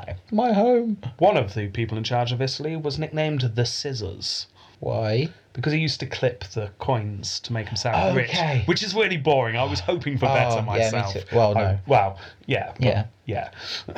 Now, Totila had managed, in Belisarius' absence, to claim back most of Italy, bar the major cities. And at this point, he sieges Naples. Ooh, And again, it fell quickly. he always does. Now, when the Romans had sieged Naples, they sacked it. When the Goths sieged Naples, they pardoned everyone. No sacking. He was there as a liberator of Italy. This goes down very well. Yeah, it would. John, who's still in Italy, held Rome. So they've still got Rome. Okay. He awoke one morning to find leaflets littered the city. They were all from Totila, assuring the people of the city that the Gothic king was on their side. Propaganda war. That's how you win wars, though, isn't it? Yeah, this Totila knows what he's doing, and he's only in his early 20s as well. However, Belisarius was on his way by this point. He didn't have many men with him, though, and those that he did have had, like, limbs hanging off and stuff. Yeah, it's hard to put an army together at this time, but they did what they could. He had no armies anyway. Hey. But Fighting between the Goths and the Romans went back and forth. Rome changed hands 3 times during this war. wow. For several years, the armies circled each other. This was more bitter and longer than the last one. Neither side managed to get the upper hand for quite some time. Belisarius writes to Justinian stating that if the emperor thought that just sending Belisarius to Italy would ensure success, then he was wrong. They needed more men. But they're all dead and plague-ridden. Yeah, it's tricky. It is. And also, Justinian's dealing with his own problems. Theodora had just died. Oh no! Yeah. Now, the two of them were clearly very close. This was a genuine marriage of love by the looks of things. Theodora had also shared ruling perhaps more than any other woman in Roman history. She was a hands-on empress. Justinian was devastated and unable to rule for a while. Oh. However, in the capital at this time was Belisarius' wife, who was a friend of Theodora, and she saw this as an opportunity to ask for Belisarius to be recalled. Bring my husband back, please. Things weren't going well in Italy. John was still not following Belisarius' orders, so it was a bit of a mess and everyone was arguing and bickering. So Belisarius and his wife realised that maybe getting out of there now is a good idea, so there's no disgrace when it all goes wrong. Yeah. Justinian agrees. Belisarius is recalled, unable to pacify Italy. However, he needs to be replaced. Justinian spends 4 years building up an army, while the remaining generals in Italy keep the Goths busy. They were not doing well. Eventually, they only control 4 cities, Ravenna being the most important. But they've lost Rome by this point, no Naples. Aw. Milan's rubble. Yeah, it's not looking great for Justinian. However, he finally builds up an army of 35,000 men. He scrimps and he saves. Some of them have all their fingers and toes still and everything. Wow. Rather than sending Belisarius, Justinian chooses Narses to do this one. Narses is now in his 70s, however. Still, why not? You've got 35,000 men, who cares if you're in your 70s? Justinian's well into his 60s and he's not slowing down, so why can't that's Narses true. do this, he thinks? Yeah, but I don't know. The difference between 60 and 70 is a lot, apparently, according to my grandparents. Well, not according to Narses. Oh. No, because the Goths had no answer to Narses and this influx of men. And 12 years after the start of the Second Italian War, it was finally finished. Totila dying in battle. Italy is reclaimed. Wow. However, that's not the only fighting going on, because a couple of years earlier, so in the middle of all this fighting, word reaches Justinian from Spain, of all places. Spain. Yeah, they've been having a chinwag over there, and some of them were not too happy being under the Visigoth rule. And, well, if Africa's going back in the empire and Italy's going back into the empire, can we join? Well, Justinian looks around for a spare commander who could go and fight. There was a man named Liberius, who used to be Praetorian prefect for Italy. Apparently he was very good, so he could siphon off some of Narcissus' men and go over to Spain and take it back, Justinian says. Easy as that. Well, someone else looks a bit confused and says, who's this man Liberius? Yeah, he used to be Praetorian prefect over in Italy. That was 60 years ago. Yeah, that's him. He's in his 80s, sir. He can't walk. Are you sure he's the best man for the job? Look, his horse has wooden legs. I mean... Liberius there, I imagine, no teeth, Zimmer frame, but he's got a steely look about him. If you have read Terry Pratchett and you've come across Cohen the Barbarian, yeah. I imagine he's like that. Yes. Oh, yeah. Really old, but he's old because he's learnt how not to die. So yeah, Liberius, really old. And also, he doesn't say this, but I'm guessing all his army were octogenarians as well. See, that'd be scarier because they'd be marching very slowly, but when they got there, my goodness, you better have some biscuits and a warm blanket. Well, to cut a long and potentially slow story short, Liberius went over and was successful in taking the south coast of Spain. Wow. Oh, the south coast. Yeah. Didn't get all of it, but got the bit that was most Romanised. It was always the south coast of Spain that was the most Romanised. We've recaptured Gibraltar. So there you go. Spain, back in the empire. Well, no. The very tip of south of Spain. But that was the most important part. Trade. And it's the bit that's on the Mediterranean. So this wasn't the rubbish part of Spain. That was the most important part. You just got all the wasteland beyond that isn't captured. Yeah. So it was a good part of Spain to have. A good haul. Oh, yes. But by now, Justinian's getting on. He feels like he's done enough in terms of reunifying the empire physically. He has. And he's getting old. So he turns his mind to religion. Surely the empire could all agree on being one religion. Surely that's possible, he thinks. Sikhism. I know it's a bit out there. It doesn't exist yet, quite, but got an idea. Now, again, no time to go through all the ins and outs here of the theology debates that rattle through the empire under Justinian. But again, a brief summing up here. Justinian wanted the entire empire just to be Orthodox Christian. Catholic, as they also knew it as. But he was also sympathetic to the Monophysites. Theodora was pretty much a Monophysite, although she didn't shout about it. So he was sympathetic to the Monophysite views. As I mentioned earlier, he was interested in what those Scythian monks had to say about changing the way the Council of Chalcedon was read in order to let the Monophysites into the Orthodox Church. That opened a door for them. You could reconcile. Yeah. Now, we also saw that Justin and Justinian worked on reconciling the Pope with the Eastern emperors. However, things were still not going well. The Orthodox West were suspicious of the Monophysite-leaning East. In yet another attempt at compromise, Justinian decided to condemn parts of the findings of the Council of Chalcedon that were particularly anti-Monophysite, in the hope that that would appease the Monophysites. So go for more moderate leaning. Now, these were known as the Three Chapters, and they had to be condemned so the Monophysites would feel more welcome. Yeah. Okay? Makes sense. As per usual, this compromise just upset everyone. Yeah. Monophysites didn't feel like it went far enough, and the Orthodox had said, how dare you? Yeah, you can't change the Council of Chalcedon. In particular, the Pope wasn't too happy. The Pope, interestingly, was in Constantinople, because Justinian had kidnapped him during the war with the Goths. Ah. Although the Pope didn't complain too much. I mean, it was dangerous over there, so maybe some people would have described it as a rescue.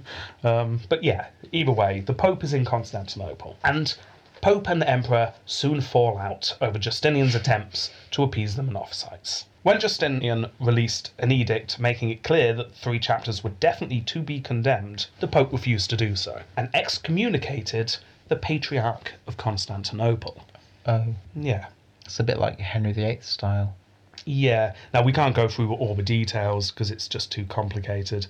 I'd need about 4 hours on this to do it properly. But this is actually the third time the Pope has excommunicated the Patriarch of Constantinople. There's tension. Let's just say that. Yeah. Justinian, however, was outraged. And the Pope realised maybe he'd gone too far this time. His safety was in danger, so he flees to a church to seek sanctuary. Wow. However, a squad of imperial guards was soon after him, and for whatever reason, the guards did not care about sanctuary and burst into the church. Oh, Justinian wouldn't like that, would he? I think Justinian's had enough of this Pope not towing the line. The Pope darts for the high altar, attempting to get away while other bishops surrounded him, shouting abuse at the guards. Yeah. How dare you? You brute. Yeah, things like that. A small scuffle took place. No one seriously injured, but let's face it, a few bishops got punched in the face. That's a really funny image. Just a hat, like now at a jaunty angle. One bishop who's been meek all his life, the most timid, he's just lost it, being held back by the other bishops. Simon, no! Can't think of blue! Safety colour! Well, all that's happening while His Holiness was clinging on for his life to the legs of the altar at the head of the church. So he's just clinging on to the altar. The soldiers are pulling him. And this is not me making this up. This is from the source material. Apparently, they are pulling him from his legs and his hair and his beard. Ooh. But the Pope is just not letting go. He is clinging on to the leg of the altar. All right, you would if you're desperate to not die, I guess. Yeah, now the altar is actually the thing that gives up first. The leg breaks. The altar smashes down. It's made out of stone, inches away from the Pope's head. Oh, I was going to say, oh. Yeah, everyone just suddenly pauses. And the guards ask, you okay? Yeah, everyone realises that maybe things have gone a bit far. Bit out of hand. One of the guards just goes, I've got a handful of the Pope's beard. This isn't a good look. I've got his leg. The crowd that are obviously gathered by this point, someone at the door of the church screaming, quick, grab the Pope. That'd be great entertainment, wouldn't it? Well, yeah, everyone's... Hooray! Well, they got Popey. 10 to 1 chance odds on the Pope surviving. Yeah, great entertainment. But actually, they're not too pleased, understandably. This is the Pope. You can't just be grabbing the Pope like that. This is our telephone to God. Yeah. So the guards realise they've gone a bit too far and just withdraw. They leave the Pope.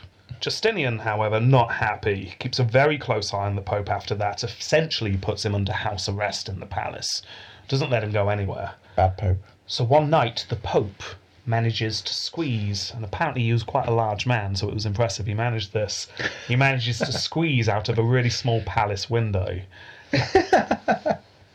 and escaped across the water to Chalcedon. Remember, Chalcedon's a city just across from Constantinople. Yeah. Also, the image of the thing, that's where the Council of Chalcedon took place, that he is defending.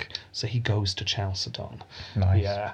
And he starts writing about how the 3 chapters definitely cannot be condemned. Justinian decides to counter this by calling the 5th Ecumenical Council. If he could stack the council with his own men, they'd all agree with Justinian, the 3 chapters would be condemned, it would become doctrine, and the Pope would just be wrong. The Pope, therefore, boycotts the council, says, no, not valid, I'm the Pope.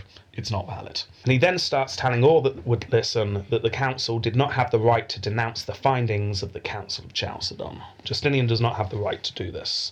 But by this time, Justinian had had enough. He's desperately trying to unify the entire empire with one religion. This Pope's getting in the way. Oh dear. Also, the war had just been won in Italy. So Justinian was less concerned about how his treatment of the Pope from Rome looked. He no longer needed the people in Italy to be on his side so much. That's true. So he has enough. He sends in the troops once more. They arrest the Pope and they exile him to an island. Oh. Then miraculously, after 6 months of really hard thinking, the Pope came out to announce that Justinian was right all along. The 3 chapters, now he'd really thought about it, should definitely be condemned. Pope, you seem to be missing your toenail. Are they burn marks? No, not at all. I agree with the Emperor of my own free will. Yeah. A bit like that. Yeah. Popey then dies shortly afterwards. Lost his head. No, apparently he was just ill. He never made it back to Rome. He sort of surprised died he's on ill. the way. Yeah, for some reason he's just not feeling himself. All the bones broken. So, Justinian had, in a way, forged a path where, in theory, the Orthodox and the Monophysite movements could start to agree. Do you think that leads to a greater outcome, though? Well, that would be moving on to the future. I think we need to judge where he gets it to. Yeah, right. We'll deal with where this goes to later on. Anyway, then the Slavs invade. That's not good. They come over the Danube. They brush past the Anastasian walls. Remember the long walls? Yeah. That were always a bit useless. Yeah, they just... Oh, there's a slope there. Let's go back, guys. Okay. Yeah. Really long walls, unmanned because, let's face it, everyone was dead because of the plague. Yeah. And these new barbarians come along, they sack the countryside right outside the capital. More than anything else, this was embarrassing for Justinian. Yeah, he could go back and get Italy, but he can't keep his back garden safe. That's true. That's not great. Belisarius was sent for one last time. He goes out, he defeats the invading army, and then the Slavs were paid off. Have this money, stop invading, please. I imagine that's the precursor to kind of the Slavic Eastern European. Yes, yeah. So Belisarius wins this, retires, and then dies shortly afterwards in his 60s. Oh. Yeah, He was awesome. he was awesome. As for the paying off of the Slavs, this is Justinian's policy from now on. He just realises it's a lot cheaper to pay off invasions than raising armies. Yeah, it will be, wouldn't it? Yeah. And after everything he'd done, they were now broke. He couldn't really afford lots of armies anymore. So play the economic game. Yeah, so let's just pay them off. Now, obviously, the problem with that is if you start paying people off, you will always be paying people off.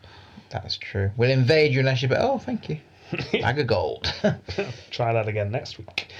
Also, around this time, a 50-year peace deal was made with the Persians, using whatever money that they could scrape together, so they pay the Persians off as well. But Justinian's old by this point. He's always been a bit of a workaholic, and his body eventually gives up. Without warning, on the 14th of November, 565, he has a heart attack and dies. That's on your birthday.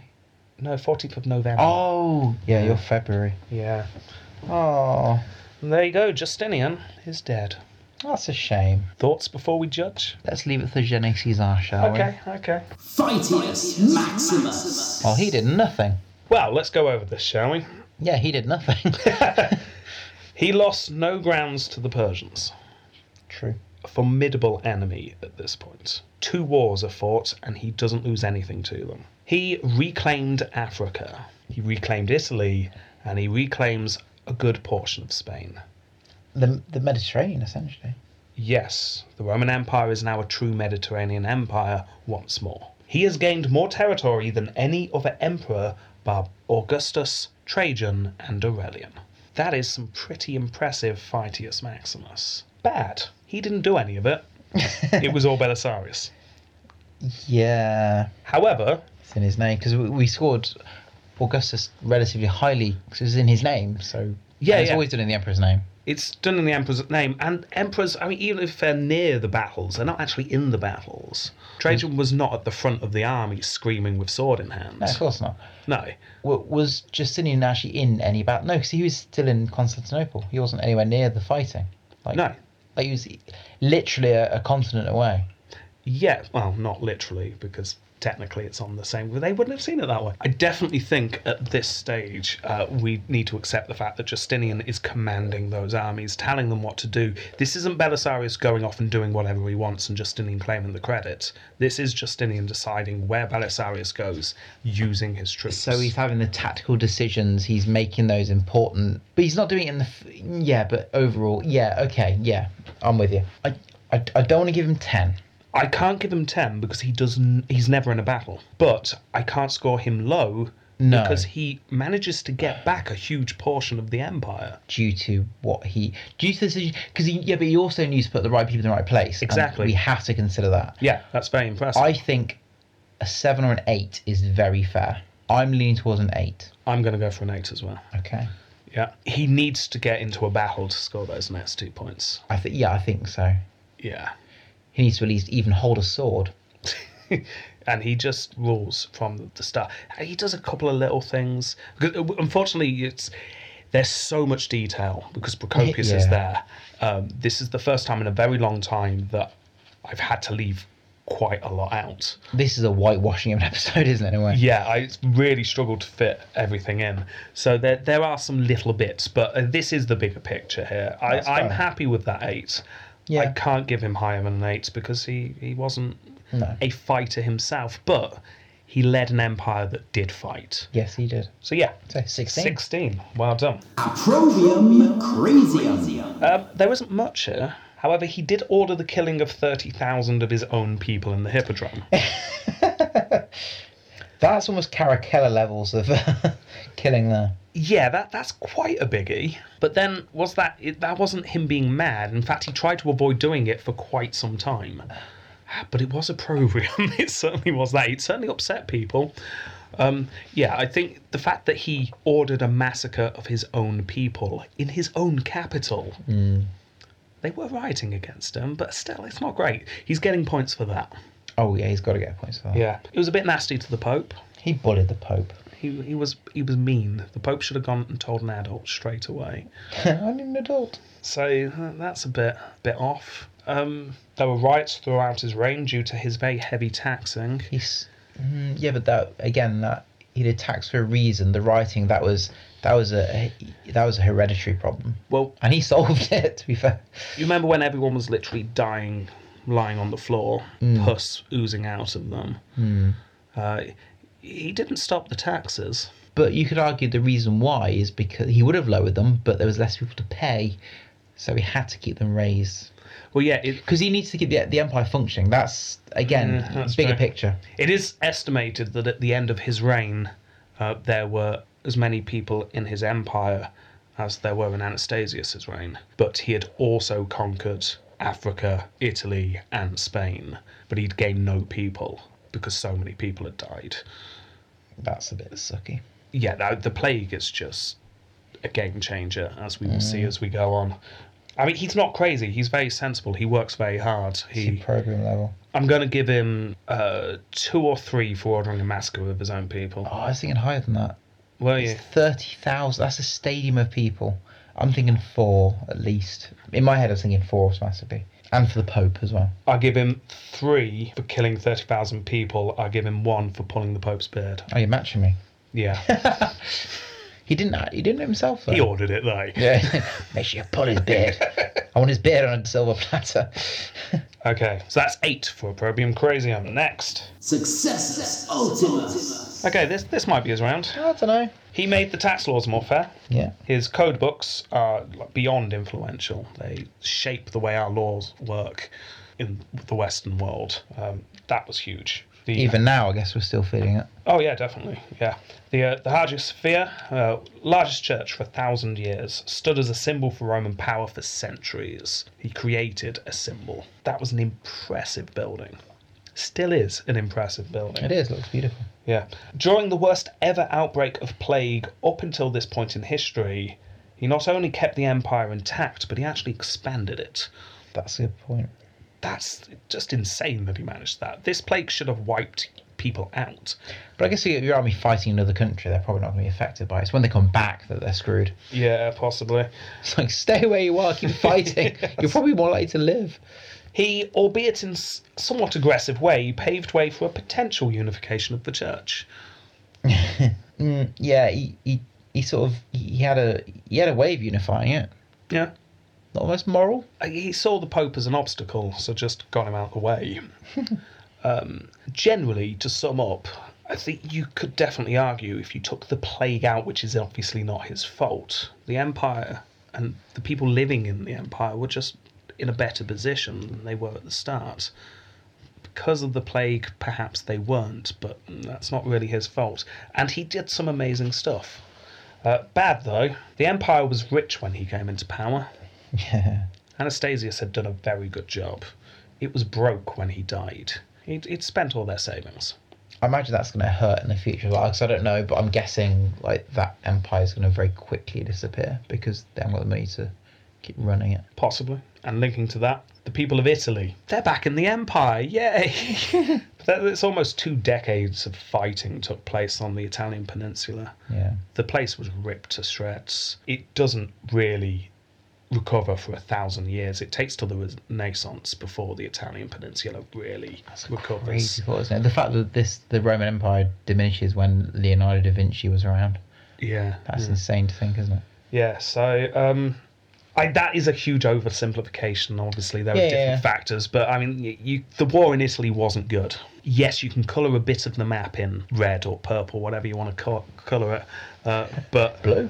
Yeah, blue if you want. Go crazy. But was it really good? Did they need Italy back? Was it worth it? Was it worth it? What was the point? What do they get from this? What does he say he gets from this? At this time, when he's emperor, what do they get from this? They are reunifying the empire. But what do they get from this? Is it just a spiritual pride, or like a country pride, or is it what is it? He truly believes that if the whole world is the Roman Empire, everyone will be happier. One empire, one god, one emperor. Oh, gone full circle. Oh yes, and that's what he believes in. So he wants everywhere to be Rome. Of course, they always did. Well, not everyone. I mean, Trajan was an expansionist. Hadrian wasn't. Augustus said, no, let's stop. But it would depend on the timing, though. It's like, if you're in a pretty precarious position and your empire's not that strong, you're not going to be an expansionist. You'd be insane to do that. If you've got a really strong army, they're trained up, you're secure, all your home grounds are fine, you can do that. So what you're saying is, after the outbreak of the worst ever recorded plague, perhaps not the time to go invading? I would say so, for relatively nothing. Yeah. See, the thing is, we are biased by what we know happens. I'm not. Well, you know the big brush strokes. You know that the Roman Empire doesn't get back to its original size. No. And if it had done and just continued and we were still in that Roman Empire today, we would look back at this and go, brilliant, Justinian, you brought it all back together. True. But we know that ultimately that doesn't happen. So we are biased into thinking, well, that was a waste of time because it was inevitably going to fail anyway. Well, they didn't know that back then. So... But what was the point of doing it to start with? What was the point in any Roman expansion? Fair point. I'm just trying to find reasons. You know. Right. You know, he's very successful. I think that discussion got actually quite serious for a while. I know, yeah. No, I enjoyed it. It's weird. Let's dial back from that. Right. Yeah. Right. Jeff! Scores. I think he needs high. It needs to be very high. I'm just deciding whether to give him 9 or 10, personally. Really? The Law Code book, the Hagia Sophia, the Getting Back of Lost Empire. All of them huge. So I was thinking 8, but I'm thinking, the whole rich to poor thing, well, the reason for that is war against Persia. That's going to cripple you. Yeah. With such a massive army to fight against. And you've got to defend yourself because otherwise they'd take you over, so I get that. Did he need to invade Italy? He didn't need to. He did it because he wanted to. Because he wanted the glory of the Roman Empire again. Which is what all the empires so. did. He's an idealist. Okay, I'd happily give him a 9. Also, forgot to mention this, he was born on a farm. That's a good point, yeah. Yeah, he would be mucking out the pigs when he was a child. That's a really good point. I can't give him the full 10, though. Why not? Because of what he did to Italy. For me, because he made the empire poor because of it. Yeah. I understand the reasons why, and I get that. But for being a successful empire, that doesn't help. So I agree. Yeah, it wasn't perfect. It was very, very good, and I'm very impressed, but it's not perfect. That is 18 for Successus Ultimus. Boom. Imago Facius. Right. Well, you know this one. You know what he looks like. It's a very famous picture. You've got a picture of it on the front of your notepad, which you've stuck there. That's very nice as well. Yeah. Now, because this is either a painting that's heavily pixelated for Windows 3.1, or it's a mosaic. It's actually quite recent. It's just retro pixel art. Yeah. Oh, okay. Yeah. Well, yeah, there's the obvious mosaic of him, which is very famous. Actually, in Ravenna, that mosaic was made. Oh, really? Yeah. Lake Town. Yeah, during all the fighting, someone was sucking up to him, made a big mosaic about him. He's got quite a big double chin. Yeah. Big eyes, massive eyebrows, big black curly hair. Well, no, big. It looks like thick hair. In fact, his crown is far wider than his head. It's resting It's on an his impressive big hair. crown, isn't it? Yeah. Yeah, it's nice and colourful as well. Do you want to see his coin? Yeah. Yeah, different view of him. Yeah, That's go on. what his coin looks like. Oh. And you know what? I quite like that coin. He looks young was and really happy. determined and happy. He's got a nice smile. Yeah. If we were stuck on coins, I think he'd be scoring relatively highly. I think so. Yeah. It looks like a child's done it, but Yeah, and on the reverse, a dancing angel. no. Look No. at that picture again. Look at the face again. That's a dancing clown with wings. That is a dancing clown. That is Look clearly at the nose. a nose of a clown. So a dancing clown with wings on the reverse, holding a spare set of keys. A few stars. They've got the Yeah. Christian cross. It's important. And then his head, a nice, happy, young-looking... I'm impressed with that coin, but not only that, we've got a mosaic. We've never had one before. No, this is the first mosaic we have, and it is beautiful. Yeah. And it's iconic. It's iconic. Even I knew who that was. I'm going 4 marks for this. I might go to 9 Fair enough. because he doesn't. Well, mate, I don't know. See, he doesn't. It's not impressive. It's just iconic. It's recognisable. I think it's just new and Does it- interesting. Got a mosaic, so yeah, maybe he doesn't deserve the full 10. Well, I do like the coin, though. It's a good coin. No, I'm sticking a with good my coin. 10. I'm doing it. I'm going to give him a 9. Okay. Sorry, I'm going to take him off. That is a 4.75 for Imogen Facius. Tempo completed. And finally, how long's he last? I imagine a while, because it's like the siege took like X amount of years, like 12 years and stuff. So I'm guessing within the 30s. I think it was a shockingly long time. You've got it. It is from 527 to 565. 38 years. Oh wow, didn't think of that long. That puts him third behind Theodosius II and Augustus. Wow, that's pretty good. Good genes. Which, in this round, also gives him a score of 4.75. So now we find out his total score. Before we do that, just to remind you, our top ever scorer is Aurelian on 52.13. It was close. My adding wasn't. No, your adding wasn't. But when we double checked it on the calculator, he's in the 50s club. Oh my goodness. He is on 51.50. Oh my goodness. That puts him behind Aurelian, but does he beat Constantine the Great? Ooh. Constantine the Great scored 51.88. Oh. So close, Justinian. A well-deserved in the 50s club. Yeah. That is a mighty score. That is a mighty score. He's not quite there, but that is third overall. Yeah. That's the first time in our second series anyone has come close to getting No. up there with the earlier ones. That's good. Doesn't happen very often. No, it doesn't. It's a No. prestigious club. Very prestigious club. But there's one more question. And this time, I think the question is, did he do enough for you to decide to give it to him? Let's find out. Do they have a certain je ne Caesar? Go on, what do you He's, think? well, he's put the empire back together. How can you not give it to him? It's paining you to say this. You were determined not to give it to him, weren't you? Well, everyone just kept, oh, he's so amazing, he's so brilliant. He did nothing. His general did it all. I know that. You know that as well. Everyone knows that. Oh, yeah, he's quite clever with a few books, but he didn't sort the books out himself, did he? No. You go and sort this out. I'm just going to sleep with my concubine. That was his life. He was good at delegating. So he gets a je ne Caesar for delegating. Is that you giving it to him, is it? I'm giving it to him, yes. So that is a yes from you. Yeah. No. He, in getting rid of my bitterness, no, he's earned it. I mean, how can he not? Yeah, it's very obvious that is a je ne Caesar for Yeah. Justinian. Yeah, the question is, will we see the likes of him again? There's a good question. Find out next time. Oh. Or, well, like in a few episodes' time. Yeah. Small spoiler warning, it's not next time. Because Justin 2's not getting it. But I don't know, maybe he will. Maybe he will. We'll find out. But before we go, I know what you're all worried about. So, you're in Egypt. Yes. On the docks of Alexandria. No. Dr. Tony has just fallen to his knees. He sees a canoe. He jumps in it. He paddles. He catches up with the boat. He gets on the boat. He's trying to turn the boat round so it doesn't reach Constantinople. The plague won't break out. But the sail snaps. On the boat? Yeah. So the boat just drifts into the capital. He tried to save everyone. He didn't quite. But his children are on the boat, and Dr. Tony looks after his children. They both live. Oh. They start a new life in Constantinople. Dr. Tony and his son, Little Tony, and his daughter, Antonia. Oh. Yeah. That's nice. Yeah, Little Tony and Antonia both become doctors as well. Oh, that's good. Yeah, in later life. Oh. Dedicate their lives to helping people with the plague. That's nice. So we've ended on a nice note. Oh, I like that. Yeah. But actually, that didn't happen. The dad drowned on the way to the boat, and the two children were sold into slavery as soon as they reached the capital. They died within 3 years. Oh my God. Yeah, it was horrible. So thanks very much for listening to this long episode. I figure if you've listened to the first 90 episodes of us, you don't mind listening to an extra long episode.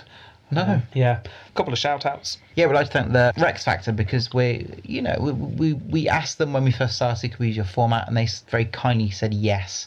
So it's thanks to them that we're doing this. And we consider ourselves part of the Rex Factor family. Yeah, I don't know if they consider that, but we're like no, they try. We're the black sheep of the family. They try and distance themselves as much as possible. Yeah, and rightly so. But there is a new member to the family as well. Oh yes. If you are interested in hearing about Popey, who had his beard pulled, but you're thinking, Rob, can you not give us the name of this Pope? Why are you just calling him Popey? A bit more detail would be good. I tuned into a history podcast to get detail. You're glossing over this. I want to know more about popes, damn it. Well, you're in luck. Because there is a new podcast starting very shortly. Yes. The fools have decided to rank every single pope. Theirs will be twice as long as ours. Yeah, there would be. And that's including both seasons. Wow. Yeah, there's something like 300 popes or something. It's insane. Wow. Yeah, I'm guessing they got through them quite quickly at some point. So that's the Pontifacts podcast. Yeah, it's good pun. I like it. Yeah, I like it. Yeah. See, they kept working until they got a good pun, unlike us. Yeah. That's ranking. We use real Latin in ours. We did. It's educational. We win. Yeah. So check out Pontifacts. That will be coming to you soon. And also check out Saga Thing as well, because I think they're part of the family in a way, because they were inspired by Rex Factor. Yeah, well, that's true. We're all like Rex Factors. Illegitimate children. Yes, that's what we are. Yeah. Right, okay, so check all of those out. Contact us on Twitter, Facebook, and come and shout at us for not giving enough points to Justinian or giving him too much. I imagine we've polarised a lot of people today. Nah. Strong feelings on Justinian. Yeah. Yeah, so all we need to do just before the end, because we forgot to do it earlier, is, well done, Justinian, you have Gene Caesar.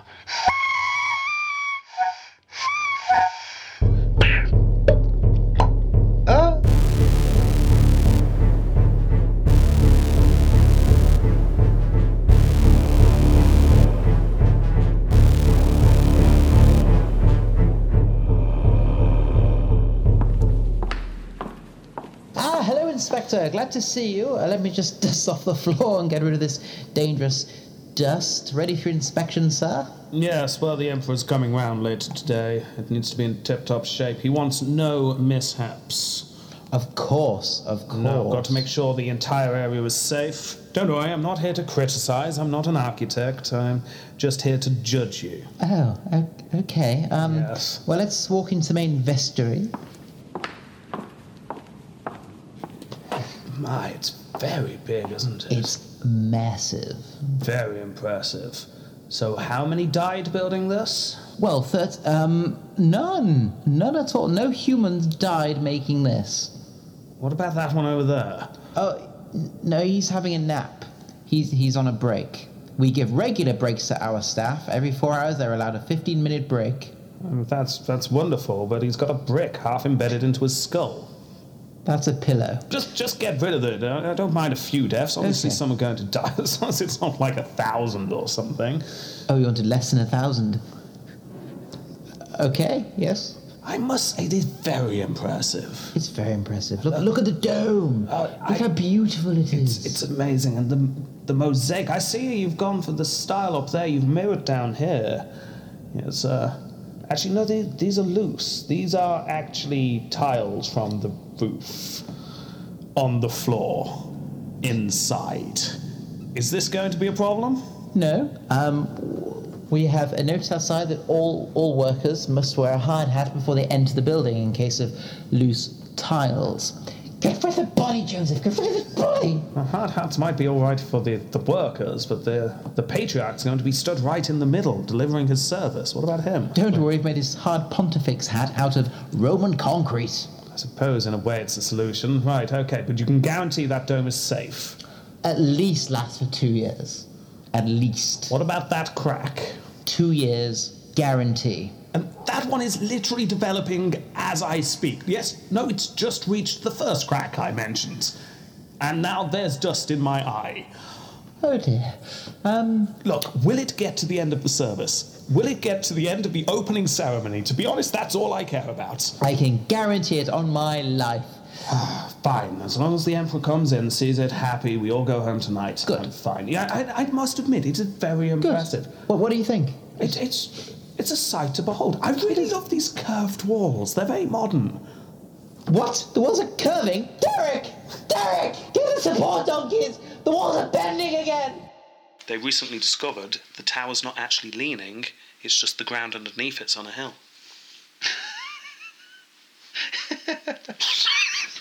Honestly, and for like half a second, I was going, really? Sorry, I'm an idiot. Where I got to? Like it, though. Oh, where I got to? Oh, down there.